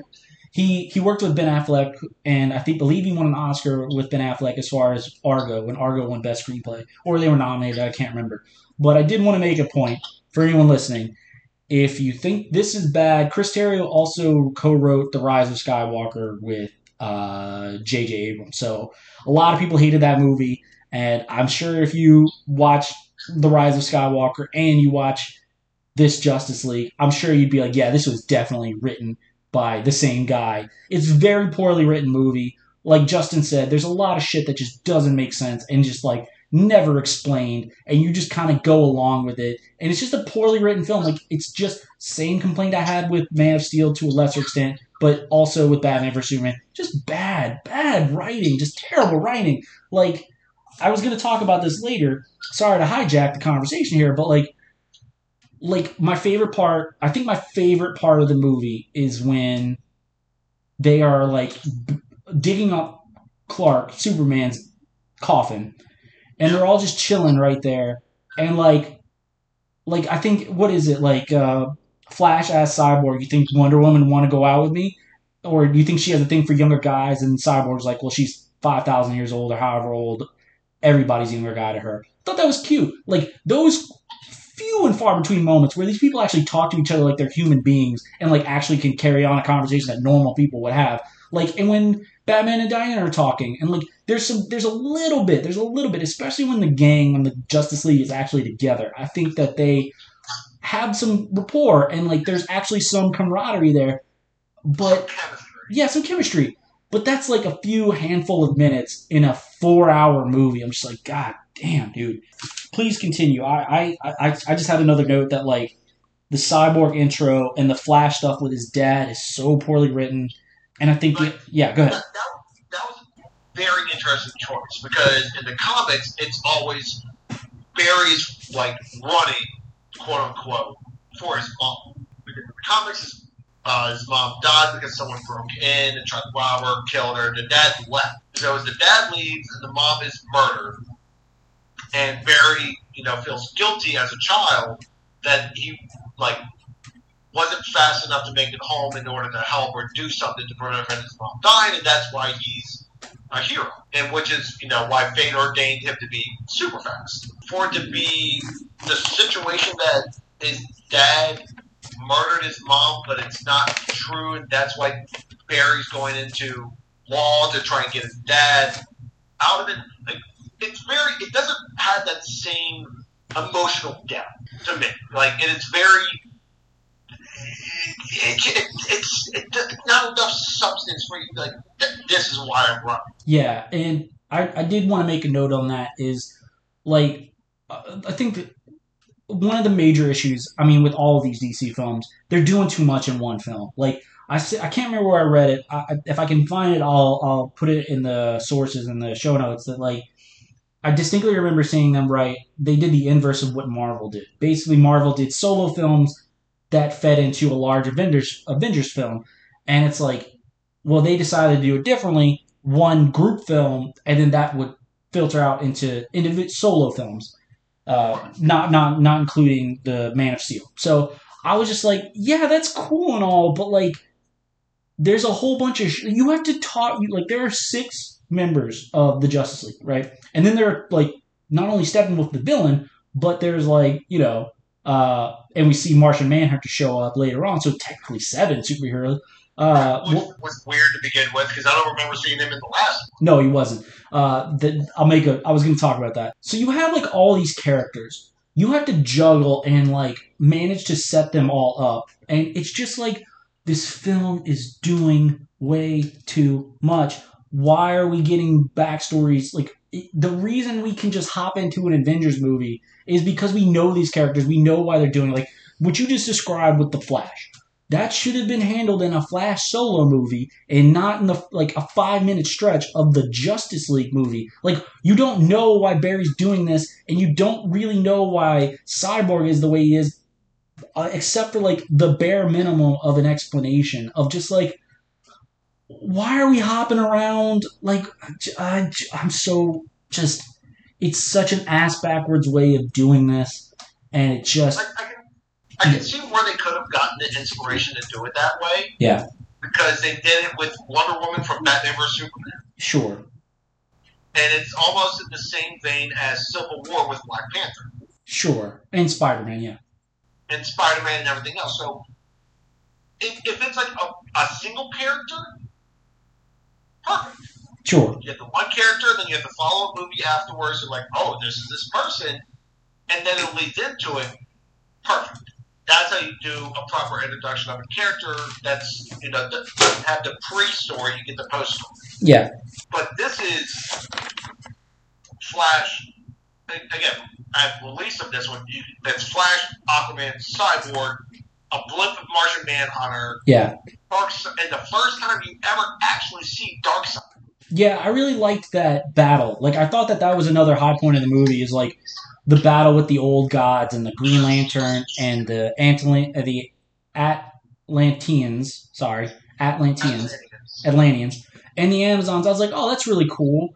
And then I was like, wait, so, like, they kicked Darkseid's ass, or, like, pre-Darkseid's ass. Why doesn't he come back sooner? Like, why? Like, what? How are they able to beat him? Like, I was just like, why does no one know that this happened? What the fuck is all this? Like, what? Like, what? So, with that one, I have that early Darkseid looks rough. Yeah. Thanos-style weapon of a two-handed weapon. Yeah. And he doesn't, like, yeah, he gets his ass kicked, but this is supposed to be, like, Darkseid is Marvel's Thanos. Well, actually, Thanos was based off of Darkseid. Like, Marvel back in the day ripped him off. But yes, in this specific film universe, yeah, Darkseid's supposed to be their Thanos, yeah. Yeah, so what Darkseid is supposed to be revealed in this film is supposed to be that holy shit moment. Yeah. Like with Infinity. Yeah. It's supposed to be, this is the guy. This is the guy that goes toe-to-toe with Superman, and it's close. Yeah. Just the way that they, with the old gods and everything, it's like, okay, I can understand that, but if they would have made it more, if they would have made it closer than Darkseid, like, getting his ass, like, completely kicked out like that. Yeah. If they would have made, like, it took everyone combined to barely get this guy off planet, would have been better. Then when you arrive, you're just kind of like, cool, I guess. So, a little bit of more background. I did mention this, but, like, so the originally way back in the day when they announced there was going to be a Justice League movie, it was going to be Justice League Part 1 and Justice League Part 2, which is what they probably should have done originally, but that got consolidated into one film. And from what I've heard, that the first part was supposed to be the villain was supposed to be Steppenwolf, and like the second Justice League Part 2, the villain was supposed to be Darkseid. So it probably would have been 2.5 hour long movies or whatever, and they would have just basically an Infinity War and an Endgame, right? I don't understand why we need Steppenwolf. Like, I was just like, why is Steppenwolf doing that? Like, in the first version, it was really dumb because it was just like, he's just doing this all willy-nilly.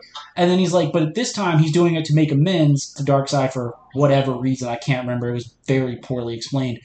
I was like, why is Darkseid not doing this? Sorry, it was something about his own pride and something about to that effect. But what were you saying? Sorry. I was just saying, I was like, why is Darkseid not doing this? Like, why is he getting someone else to do this? Granted, Thanos did the same playbook. Like, he sent Loki first, and he sent, like, his Black Order to do things first. But I was like, I had a real problem with this in the third act. Not to hop around and be jarring to everybody, but I had that problem with the end of the movie. Like, I really liked the third act. I think they did some changes that I was like, okay, this is better than it was.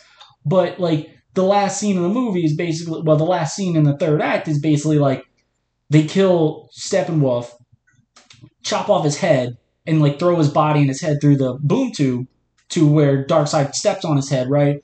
And I'm just like, why are you just standing there? Like, why aren't you just, like, hopping in to help right now? Like, you look like you have an army, you have a little army behind you.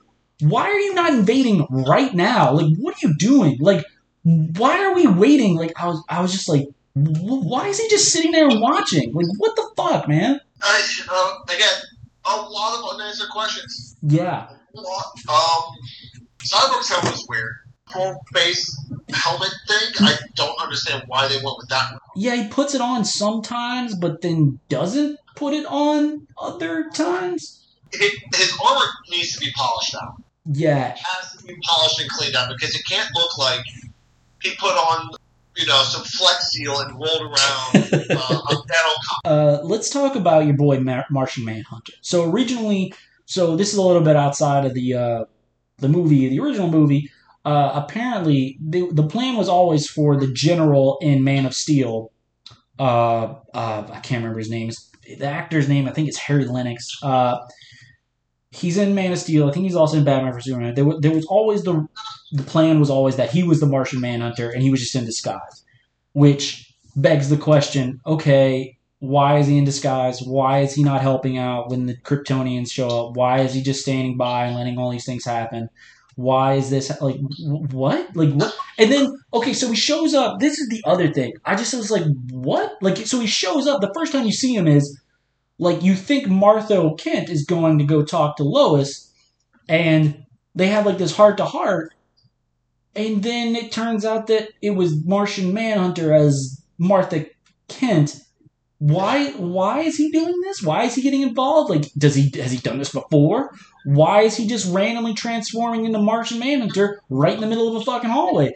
Why is he doing any of this? And I was just like, I literally looked away because I thought the scene was over with Martha Kent and Lois Lane, and I turned back and like, oh shit, that's Martian Manhunter. I was like, I knew he was coming. It was rumored that he was going to show up, but I was like, wait, what?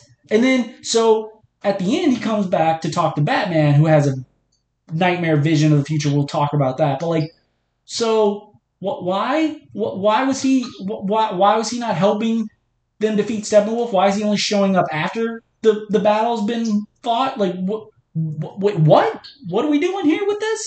Again, another thing, I'm just like, why are we doing this? Why are you trying to fit all this shit into one movie? Like, had the same problem with Batman vs Superman. Why are we doing fucking World's Finest and the Death of Superman all in one movie? Just like, what the fuck? What are we doing here? Please tell me that when you do this, you're going to have a bell or counter for how many times we got an unanswered question of why they did something in the movie. I would love to, but it's kind of hilarious. I don't have the energy to be that up my own butt about the editing. Honestly, I don't know if I like this Barry Allen. He's better. I think he's better. He was insufferable in the original version, and they scaled that back, like I said. But I mean, yeah. I think he's a dollar store Justin Long. I almost just spit out the drink. I just said.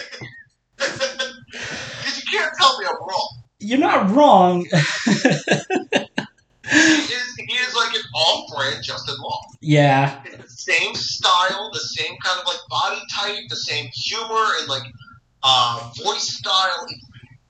It's a younger, off-brand, great value Justin Long. I can't disagree with you. I'm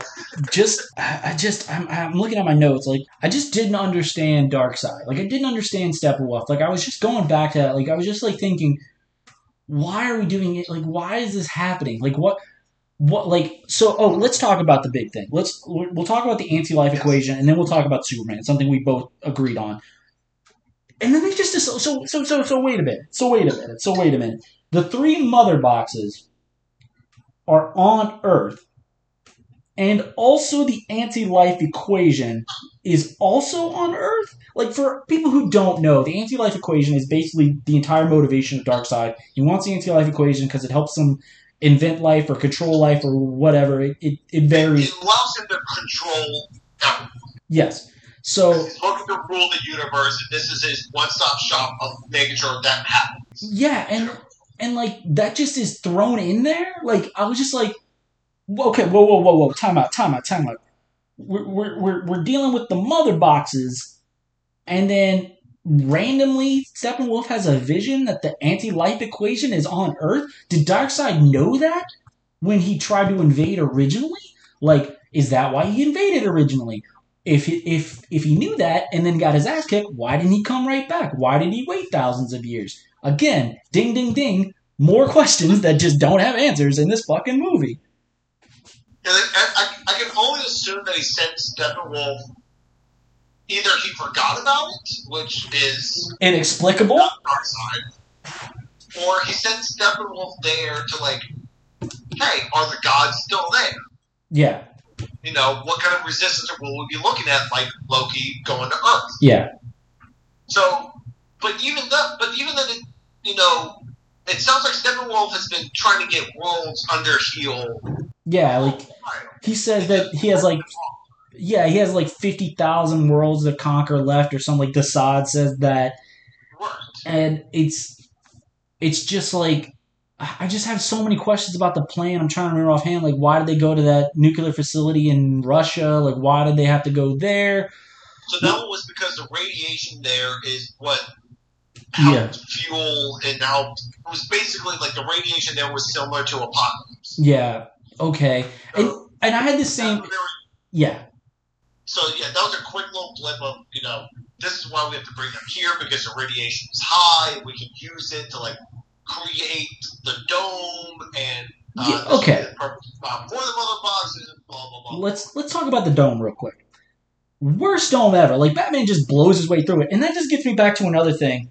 Like, where's the governments? Like, where's the Russian army? Where's the Russian government? Like, they didn't see this huge dome that was on Earth for, like, I don't know, a couple of days? Like, they weren't tracking that? And so, like, nobody? Like, why is the Justice League the only people that are handling this? Where's the world governments? Why is nobody else involved? I mean, I know why, because they were like, well, that's expensive. We can't just, like, add a bunch of soldiers to this mix. But, like, I was just like nobody, like the Justice League are literally the only people that are aware that this is happening. Like, what? Even a flip of we don't know what's going on, so we don't want to go there. Yeah, because we don't know what it is. Fine, cool. There's at least an explanation.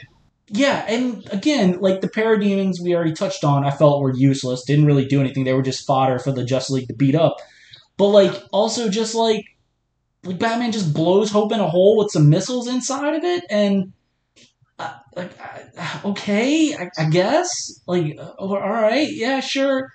Let's move on to Superman because I think that is the. You mentioned that like that. Yeah, I won't steal your thunder. What was your idea about like splitting the movie in two? So, this happened in the original, and it still happens again here. Is that Superman dies at the end of Batman vs Superman? Mm-hmm. So I believe this was in the first one as well, the same like how it happened. Yeah, like midway point of the movie. Yeah, they kind of did the same thing with bringing him back with the mother box.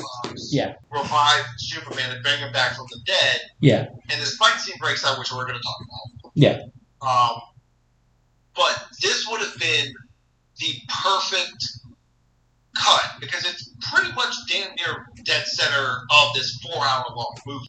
Well, I think it's more it's more bottom heavy. Like I think that happens. I want to say like the 2.5, 3 hour mark. So they could have cut more of. Again, I think that this could have been a 3-hour film.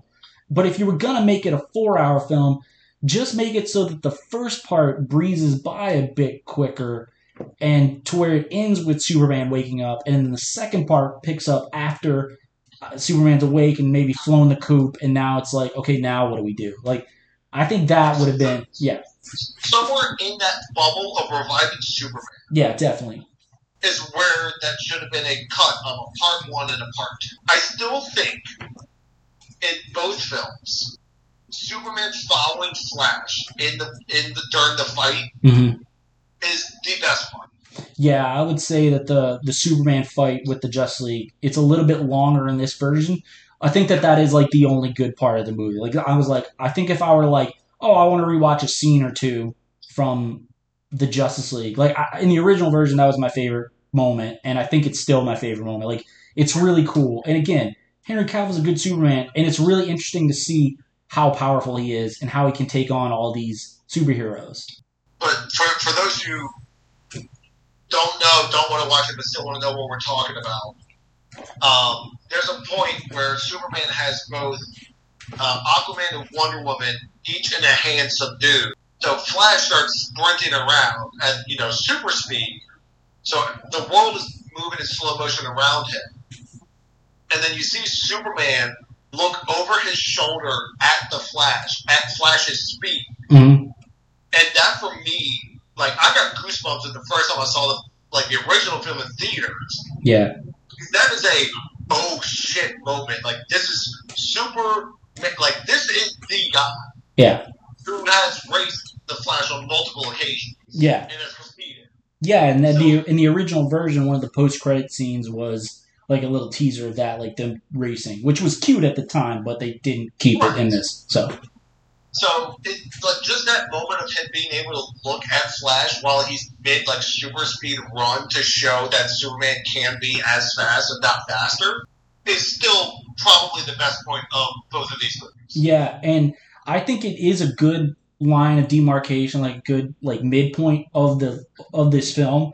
And like I said, the film is ugly to look at, but like I also said in the non-spoilers thoughts and feelings, I guess it does start to look better. Like when Clark comes back, and I think that was a creative choice that they were like, the let's make the world dark because it's foreboding and it feels hopeless that since Superman isn't here, we're just scrambling and doing our best. But once he's back, there is a change in the color palette where it looks more brighter and it looks happier and more hopeful. And like people are starting, like the team is like, we can do this, and I really like that. Sure, like that's one of the, if I had to list something I liked about the film, I like that. I like Superman. I really do like Superman, but I just think that he is misused and mischaracterized in this universe. And it was really, I really like it when he came back. So Yep. They still kept the biggest, like, one of the biggest issues from the original in this one is that both Batman and Lois call him by Clark oh gosh, in front of Metropolis military people and just like, Clark Kent. It's like, I'm sorry. Did you just blow Superman's secret identity in front of a group of people? yeah, I don't understand. Like I've said this, I don't understand how Clark Kent works in this world. First off, you never see him go to college. How does that fuck does he get a job at like the foremost paper in like the largest city in the country in the DC universe? Okay, cool. And then so I don't remember how they handled this in the comic. I don't remember. I don't remember Death of Superman that well.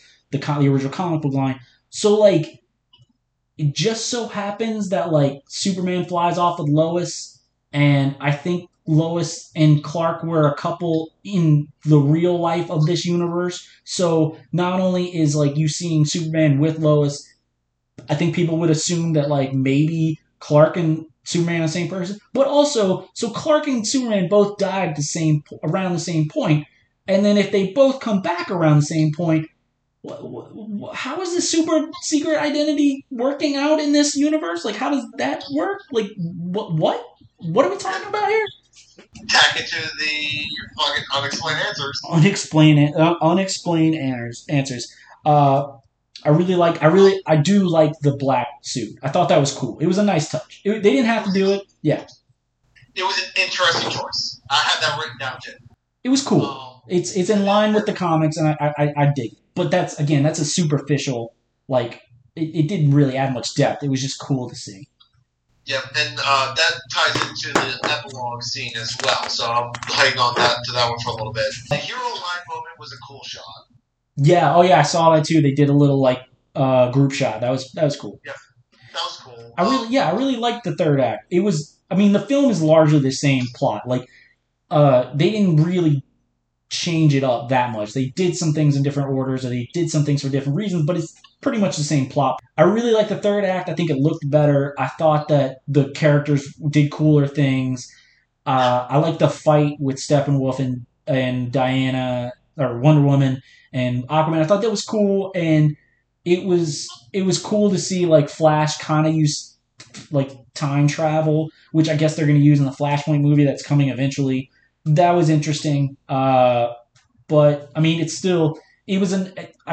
do like the third act. That was like the only good part of the movie, I felt, because everybody was working together and it was kind of cool. Didn't make any sense. Still had a bunch of questions, like I said about Darkseid, but I thought it was better. That was the only part that I was like, okay, I'm engaged in this right now. This is getting better. I don't understand the not impressed line that Superman had when he first started fighting Steppenwolf. That was kind of weird. Sure. Again, a lot of mine are just very weird nitpick of like, this was an interesting choice. Yeah. Okay, so my biggest issues with Darkseid when you see him again, okay, because this was at that point.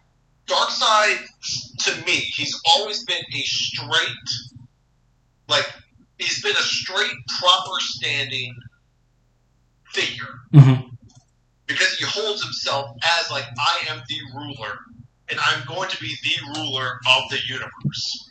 Yep. And I don't care if I have to do it by hand or by finding the anti-life equation, I am it. Yeah. And in this film, he looks hulking almost. Like he has like hunched shoulders. Like he's not as he doesn't have that regal, authoritative like stance to him.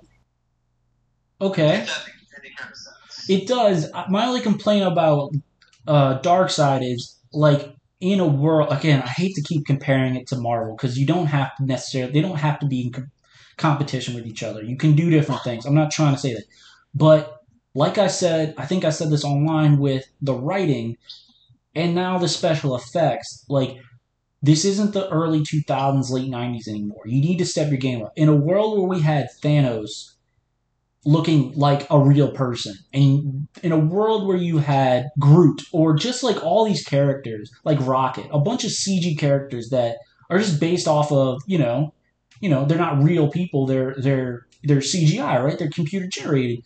I was like, you gotta make Darkseid look a little better. Like, you gotta look and I had the same issue with, I guess it goes back to Steppenwolf and Desaad and the Parademons. Like, guys, you need to step it up a little. This looks trash. And I think that Darkseid is supposed to be the ultimate badass. And I don't think he did enough to warrant being called the ultimate badass, and I didn't think he looked intimidating enough. Maybe it's kind of been along the same lines that you're referring to. I just didn't feel like Darkseid. You know what I said? I thought the painting that Darkseid, Diana sees in the cave, that's like a mural of Darkseid, looked cooler than actual Darkseid in this movie. Like, that was just like, that's backwards. That should not be what's going on in this movie.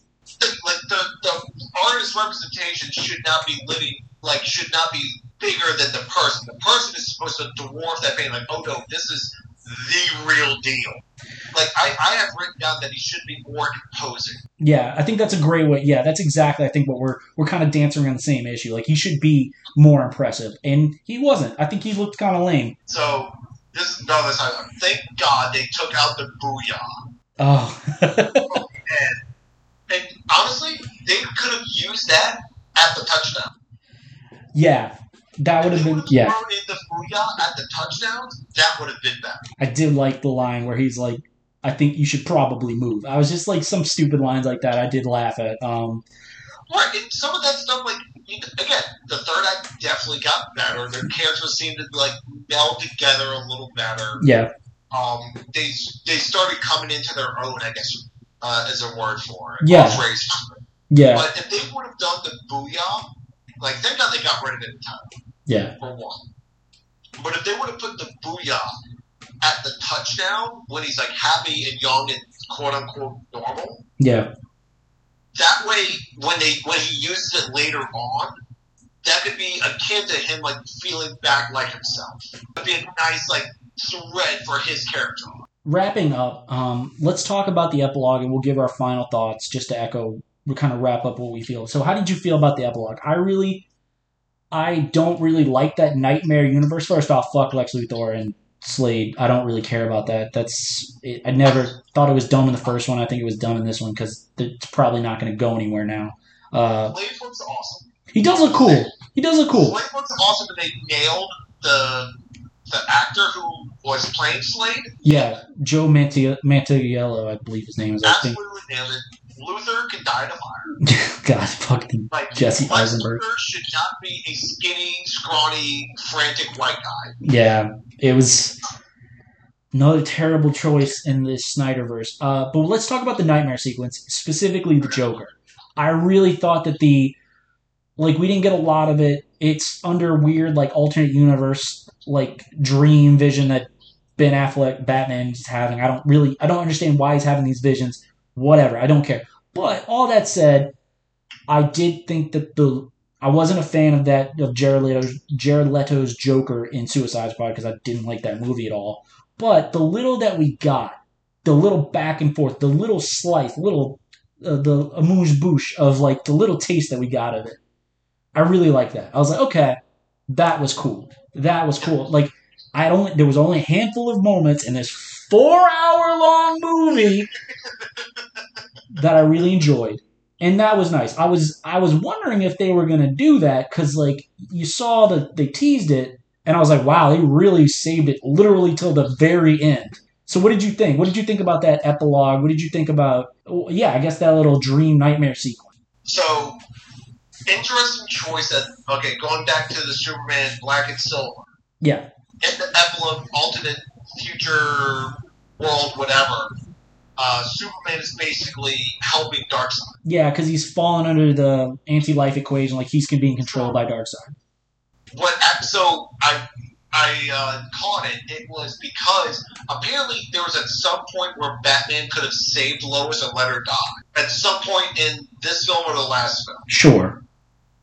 And it's because of Lois that Superman doesn't kill everyone during the fight. Yes. So if Lois wasn't there... Oh, shit. We forgot to talk about that Lois is pregnant, apparently? I guess? Was that confirmed? Well, you see her take a pregnancy test, and then you see, like, the name of the last chapter, the name of the epilogue is, like, A Father Twice Over, whatever. And then you see, like, literally, like, I think the last thing Bruce Wayne says to Clark is, congratulations, by the way. You never really specifically told what he's congratulating, but, just screenwriting, like, when you show all these clues and the context you can put together is the fact that, like, she's pregnant. I was like, so Lois's whole point in this movie was to mourn over Superman and be pregnant.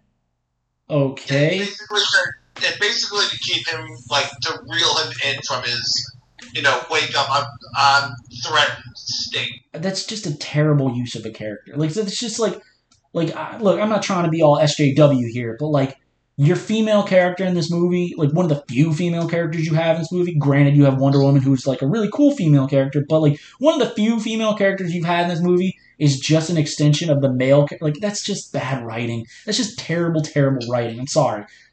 Anyway. So, Superman in this world is with Darkseid because he's, like, in that altered mental state that Lois has held, or correct, or whatever it was. So, the fact that this, like, dark Superman, quote-unquote, is wearing the red and blue instead of the black and silver was an odd choice. Yeah. And I want to know what that thought process was there. My notes is this Leto 1,000 times better than Suicide Squad. Yeah. This was a better representation. I liked the vest with all the different badges on it. Yeah. I like that. I like the exchange. It's very much a true, like, this is a true Batman Joker conversation. Yeah, when he says you sent the boy Wonder to do a man's job, I was like, this is really good. This is, like, and he doesn't look, I mean, he's got the long hair and he looks still kind of goofy, but he doesn't have the face tattoos and the grill, and he just looks, he looks better. And it is a nice little treat that we got at the end, and if only we had gotten more of it in better circumstances. Because I don't really, I've heard Jared Leto's a scumbag. I heard he's a creep. He might have been Me Too by now, but, like, I think that he could have given us an interesting Joker. He could have given us an interesting Joker. And I did, like, we both liked this Batman. We both liked Batfleck. Like, it's a shame we're probably not gonna get any more of it. It's a fucking mess. It's just a fucking mess. That's the name of the episode, by the way. Zack Snyder's Justice League. It's a fucking mess. It's a fucking mess. Yeah. My biggest grievance with the Leto Joker is the laugh. Yeah, it was kind of lame. It's kind of whack. It's the, like. Yeah. That's not the Joker laugh. At least it's not as bad as the fucking Joaquin Phoenix one. But that's a whole other thing. But, like, on the whole, I'm not impressed. Mm-hmm. There were definitely parts that were better. Mm-hmm. Some of it worse. On the whole, it definitely should have been 2 parts. Yeah. Unanswered questions and a fucking mess. That's what it needs to be. Yeah, I think anyone who's listened to this entire episode can probably piece together what I'm going to say. This film was made for the fans of the Snyder movies. Like, for better or for worse, there is a very passionate fan base. There are people that really love these films. I don't understand why. I have my theories, I have my suspicions, but I can't definitively say. I just know that I despise these movies. I think that Zack Snyder was a terrible choice for these movies. This movie was made for the people, the fans that were on a campaign to get it made, and I hope they're happy.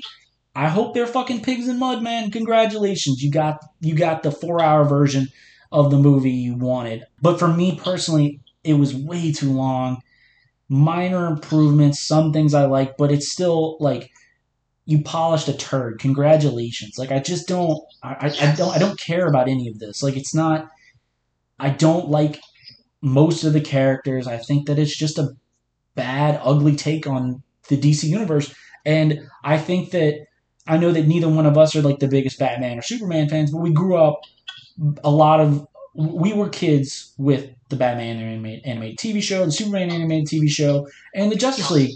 So we've seen the possibilities and the capabilities of these characters, and we've seen what they can be, and they're great. I would like to think that they were great, and this is just not great. And like I said, I'd watch more if they give us more, especially on HBO Max. I get it for free anyway. So, but I don't care about any of this. It's fine. It's just not for me. It's just not for me, and it doesn't have to be for me. Just because we are fans of this genre does not mean that everything that in it we have to be fans of, and we can just dislike it. It's cool. It's fine. Everybody can like what they like, man. If you like this, go for it. If that's your thing, go for it. Like me, not all of Marvel movies have been fantastic. I'm still trash. Oh God, the one person on that hill. Dude, please tell me you saw the screen rant. Yeah, you said it to me. It was funny. You can't tell me it's wrong. I'm indifferent to that film. Like for instance, I'm not the biggest fan of the Captain Marvel movie. I didn't hate it, but I have not watched it again since because I was just like, it's whatever. I don't care. But like you can like what you like, man. If you like this movie, if you can look like, for instance, let's go back to Rise of Skywalker. Yep. A lot of people hated that film. I can acknowledge that it is a bad film. It is bad writing. It's really all over the place. There's not a lot of continuity between the sequel movies. It's all over the place. But you know what? I love the Rise of Skywalker. I've watched it a couple of times since it came out in 2019. It's not bad. I can watch it. It's fine. And if you hate it, cool. That's fine, man. You can hate it. I can find things wrong with it. But guess what? I still like it, and I still will watch it. It's not my favorite thing, but it's not unwatchable. And so I just feel like this movie, like I said online, I don't feel like it wasted my time, but I didn't have fun with it. I didn't enjoy. I barely enjoyed bits of it, and so overall I didn't enjoy it overall. So. Sure, fine, whatever, cool. Congratulations, Zack Snyder and the Snyder fans. It felt like an assignment. Yeah, it felt like homework, like Hellboy was in 2019 or early 2020. We watched that because we were going to talk about it, so fuck it, right? Yeah, that's pretty much it. People, for those that are like invested in the podcast and wanted to know our thoughts, we had a due diligence. Yeah. To compare, contrast, and watch it. And I would watch it again if it meant we could have another pod about it. Like if we were like, hey, if the pod is still around for Justice League 2 Electric Boogaloo, Justice League 2 Secret of the Ooze, and it's another 4-hour movie, I would be like, cool. Well, at least it means that me and Hartwell will get to do a pod on it. Like that's all I really did because I wanted to talk to you about it. Yeah, so I think that pretty much wraps up our conversation about Justice League. We're about 2 hours in. Naturally, because me and Justin can't do a short pod. I mean, we had a lot of thoughts. We had a lot of thoughts. There was a lot of things to get through. So let's do these questions real quick, and then we'll call it a night. Okay, so here are the questions. When did you get your first cell phone, and what kind was it? First cell phone, I think probably 7th grade. So, you were 12-ish. I think it was right about 7th grade, and it was the brick Nokia with Snake and everything. Oh, fuck yeah. I was a little bit younger. I got mine when I was 12. I was still in 6th grade, so I got a little bit younger than you, but yeah, mine was pretty much the same as that. It was good times. You always impressed me with how well you could text the old keypad without looking. I was like, I'll never be that good at texting. I don't know how y'all do it. I saw my mom a couple months ago because I got my vaccine, and that was my promise was once I got it, I was going to go down and visit.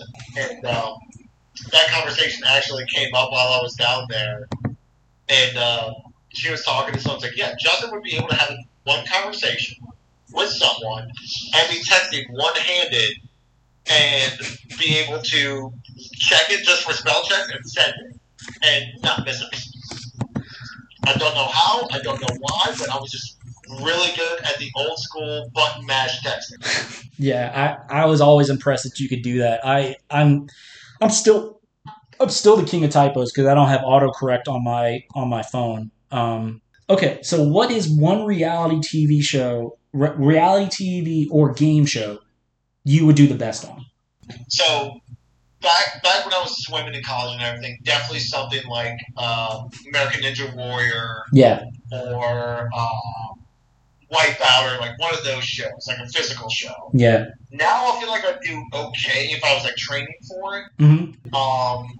But it's so weird that you asked. Like last night when we were at the beach, we spent probably a good 2.5 hours watching Family Feud. Oh yeah.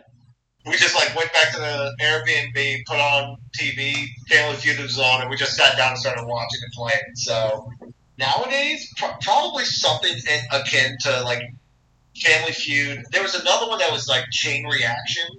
Okay. That would look pretty interesting. I feel like I'd be pretty good with. It's like, it has a stack of words, and you have to figure out like window pane, pain tolerance, and like how it all like links up in an order. Yeah. So I feel like I'd be pretty good at that one. Yeah, I definitely don't think I could do anything physical. I think like Who Wants to Be a Millionaire. I think I would probably do the best on that. Or Jeopardy. Or like yeah, Family Feud. Definitely. Dude, if we could get a group together for Family Feud, that would be dope. That would be dope. I'm curious to see this, to hear your answer on this. What is your favorite book? Ooh, that's a good one. Because I'm now like walking to my library. I can tell you mine. Mine is The Great Gatsby. I read it in college of my own choice. Yeah. I had to read it in high school, and I didn't read it. I just spark notes it to get through. But I took I read it in college because I had heard they were making another movie adaptation with Leo and Tobey Maguire, and I was like, I never gave that book a fair shot, and I read it, and I was like, wow, I love this book. I really loved The Great Gatsby.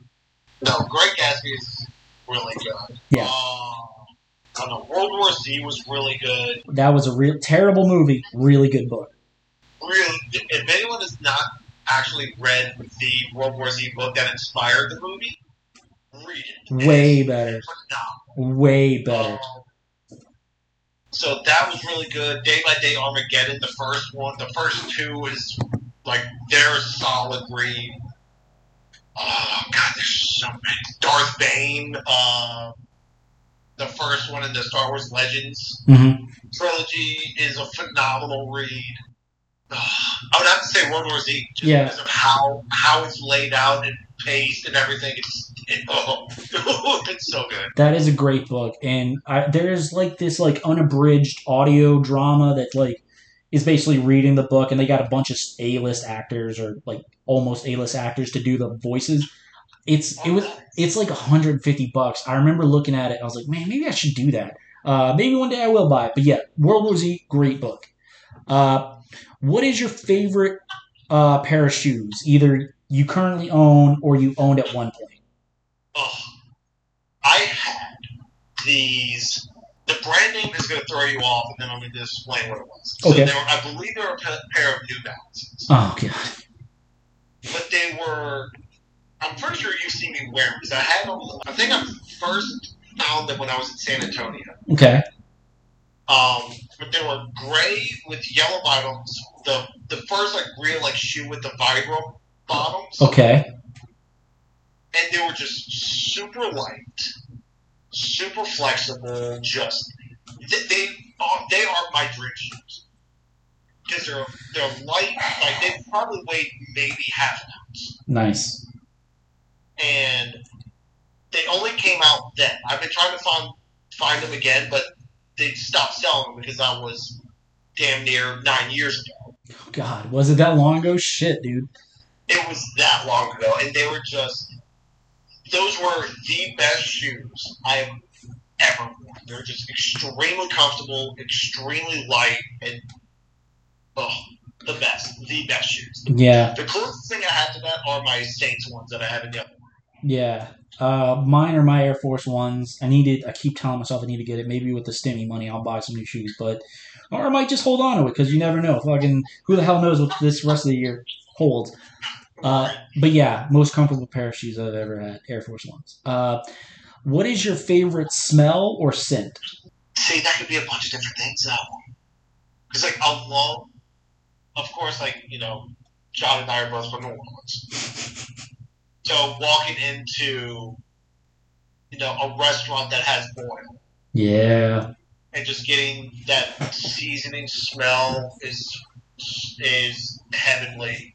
I'm really a big fan of like lavender style scent. So like a lavender sandalwood vanilla kind of mixture is extremely comforting. Um, and then me, I grew up swimming, so the smell of like a chlorine pool. That is so bizarre to me, but it makes sense. But I can't stand that smell. I think it's awful. Right, but I mean, I was basically born and raised in the water, so I mean, Yeah. it's a comfort nostalgia thing. But yeah, this would probably be my top three, like scents of like just it brings joy and or comfort to me. Mine is definitely bacon. Like the smell of bacon. That's my favorite smell. Love it. That's fair. Yeah. I'll give you that. Okay, so this is an either or. Okay. You can only watch TV shows or movies for the rest of your life. What would you pick? Oh, you dirty bitch! Yeah. Stop it! Don't tell the audience our pet names for each other. Oh, you dirty bitch! I'll tell you mine. I'm definitely going movies because as much as I love TV shows, as much as I love I love TV, but I have to be able to watch the Star Wars movies. Like I can't not watch those. So Yeah. I definitely movies all the way. I would probably have to say movies too, just because there's a few TV series that I love to rewatch and love watching. Like the Sherlock series is always good. Yeah. And now with all the new Marvel TV shows coming out, that's probably going to be a big factor here in the next year. Yeah. But I mean, just looking at my movie rack right now, I'm looking at John Wick, all the Marvel movies, Sucker Punch, The Conjuring, Fight Club. I mean, there's so many good movies that you can't get the same kind of like oomph out of on a TV show. Yeah, I mean it's a tough choice because like there's a bunch of shows that I love, like I absolutely love, but Star Wars over everything. So okay, this is another tricky one. You get to use a time machine. Okay. When and or where do you go? But the catch is whenever you go, you have to stay there at least 3 days. For example, if you were to go and the dinosaurs, like if you were to go like 65 million years ago, right? Right. You'd have to stay there for 3 days. So you'd have to like not get eaten for 3 days, right? So where would you go? I feel like mine's a super cheap answer, Okay. but I would go to fall 2009, Wheeling, West Virginia, Okay. to see College Justin and just sit him down like, look, what's coming up? This is what you need to do about it. And just, I'm not saying like a huge course correction, but definitely a couple nudges of like, hey, this thing that you've been researching for a while, stay on that. The first chance you get, this is what you need to do. I don't know if you can hear, but there's a dog. There's one of my neighbor's dogs barking in the background. So I apologize if that's coming up on the mic. But yeah, there's a dog barking. I can't stop it. But you're not the only person that said that. And I think my buddy Dalvin on the episode I did with him earlier, he was like, "Oh, I would go back in time and tell myself to bet on which stocks and shit like that, and like which sports games." I was like, "You would like." Sports Almanac, like Back to the Future to it. I was like, oh, come on, man. He's like, what? I'm trying to make my life and the people around me's life better. Like, what are you doing? You're being selfish, John. I told him my answer has been I would go to the future. Like, I would go like 100, maybe 200 years in the future just to see what life is like and see if we're still around or whatever. But He goes, "You're being selfish. I'm trying to help people." And I was like, "God damn." Yeah, because I mean, if we're being honest, because back in college, Bitcoin first started popping up. Like, this might be the new thing. Yeah. And I remember spending a solid week and a half looking into it Mm-hmm. and learning about it. And then, ADD college me was like, probably never going to happen. And plus, I don't know how to buy or get into any of this. It just seems like too much work. I'm not going to worry about it. I would definitely go back in time and buy some Tesla stock.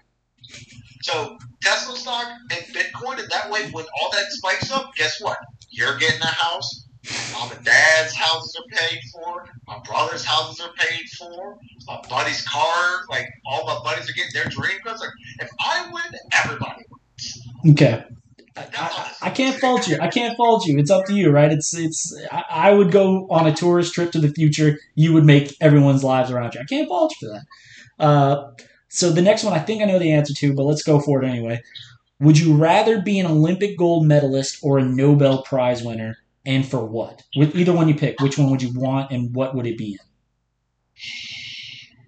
I feel like swimming would be your go-to, huh?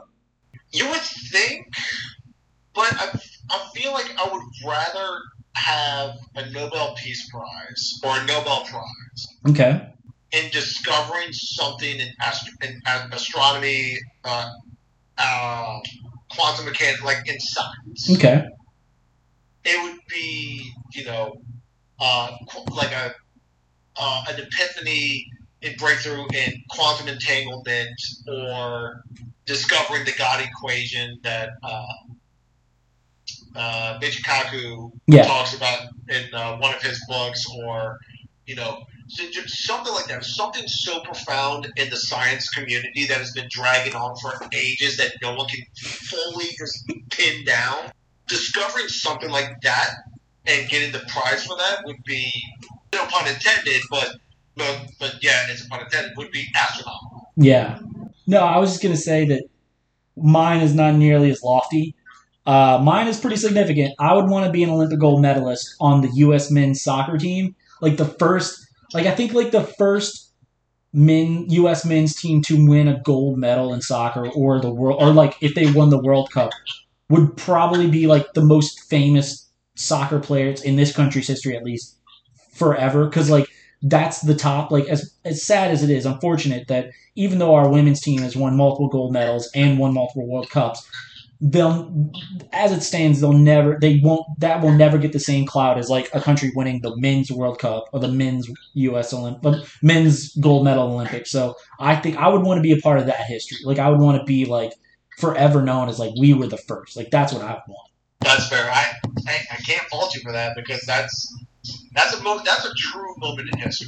Yeah, definitely. I mean, but yours would fundamentally alter our understanding of our reality and our existence, but soccer. But football. Yeah.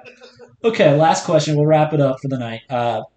5 years from now, we've been through a tough pandemic. 5-10 years from now, however long you want to project. What do you hope we all learn from what we experienced in 2020 and what we're continuing to experience this year? That we stop being so damn selfish. Yeah. That we stop having people, again, people will say masks don't work or COVID isn't that bad or blah, blah, blah, blah, blah, whatever. Yeah.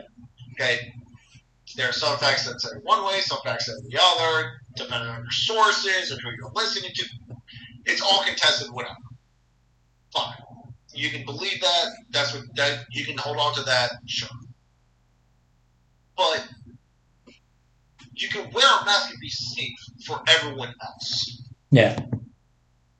It's not, if you're like, I'll be fine, it's not going to affect me, whatever, cool.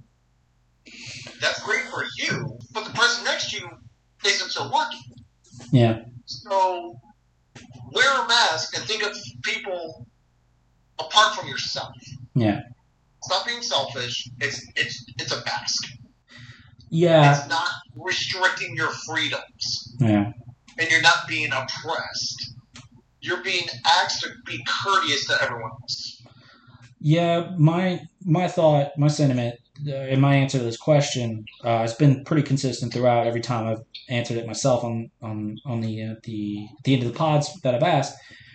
My answer's been pretty consistent. That I was like, I really hope we all realize how dependent we all are on each other. Like, I just like if one sector of the economy goes down, how it ripples effects to other sectors of the economy, and just like affects communities and affects yeah, our culture and our community. It's just like we're all in the same boat here. Like, we don't like to believe it, but even the country, even in the world, we're all in the same boat here, and we all need each other, and we all rely on each other, and we can't do it without each other. And I really hope that's what we learn. We're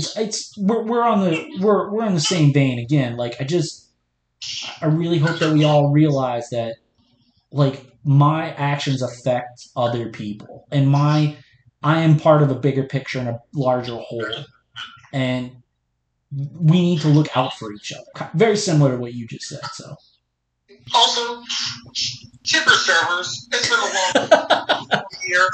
Don't be an asshole and tip your servers properly, because they're stuck there doing their best. Tip your fucking servers. Absolutely.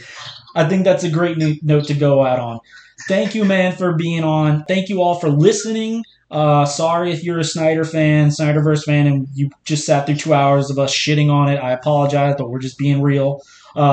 Please, if you like the show, if you enjoyed listening, please like, subscribe, share to anyone and everyone. We appreciate everyone who listens. We appreciate everybody any feedback we get.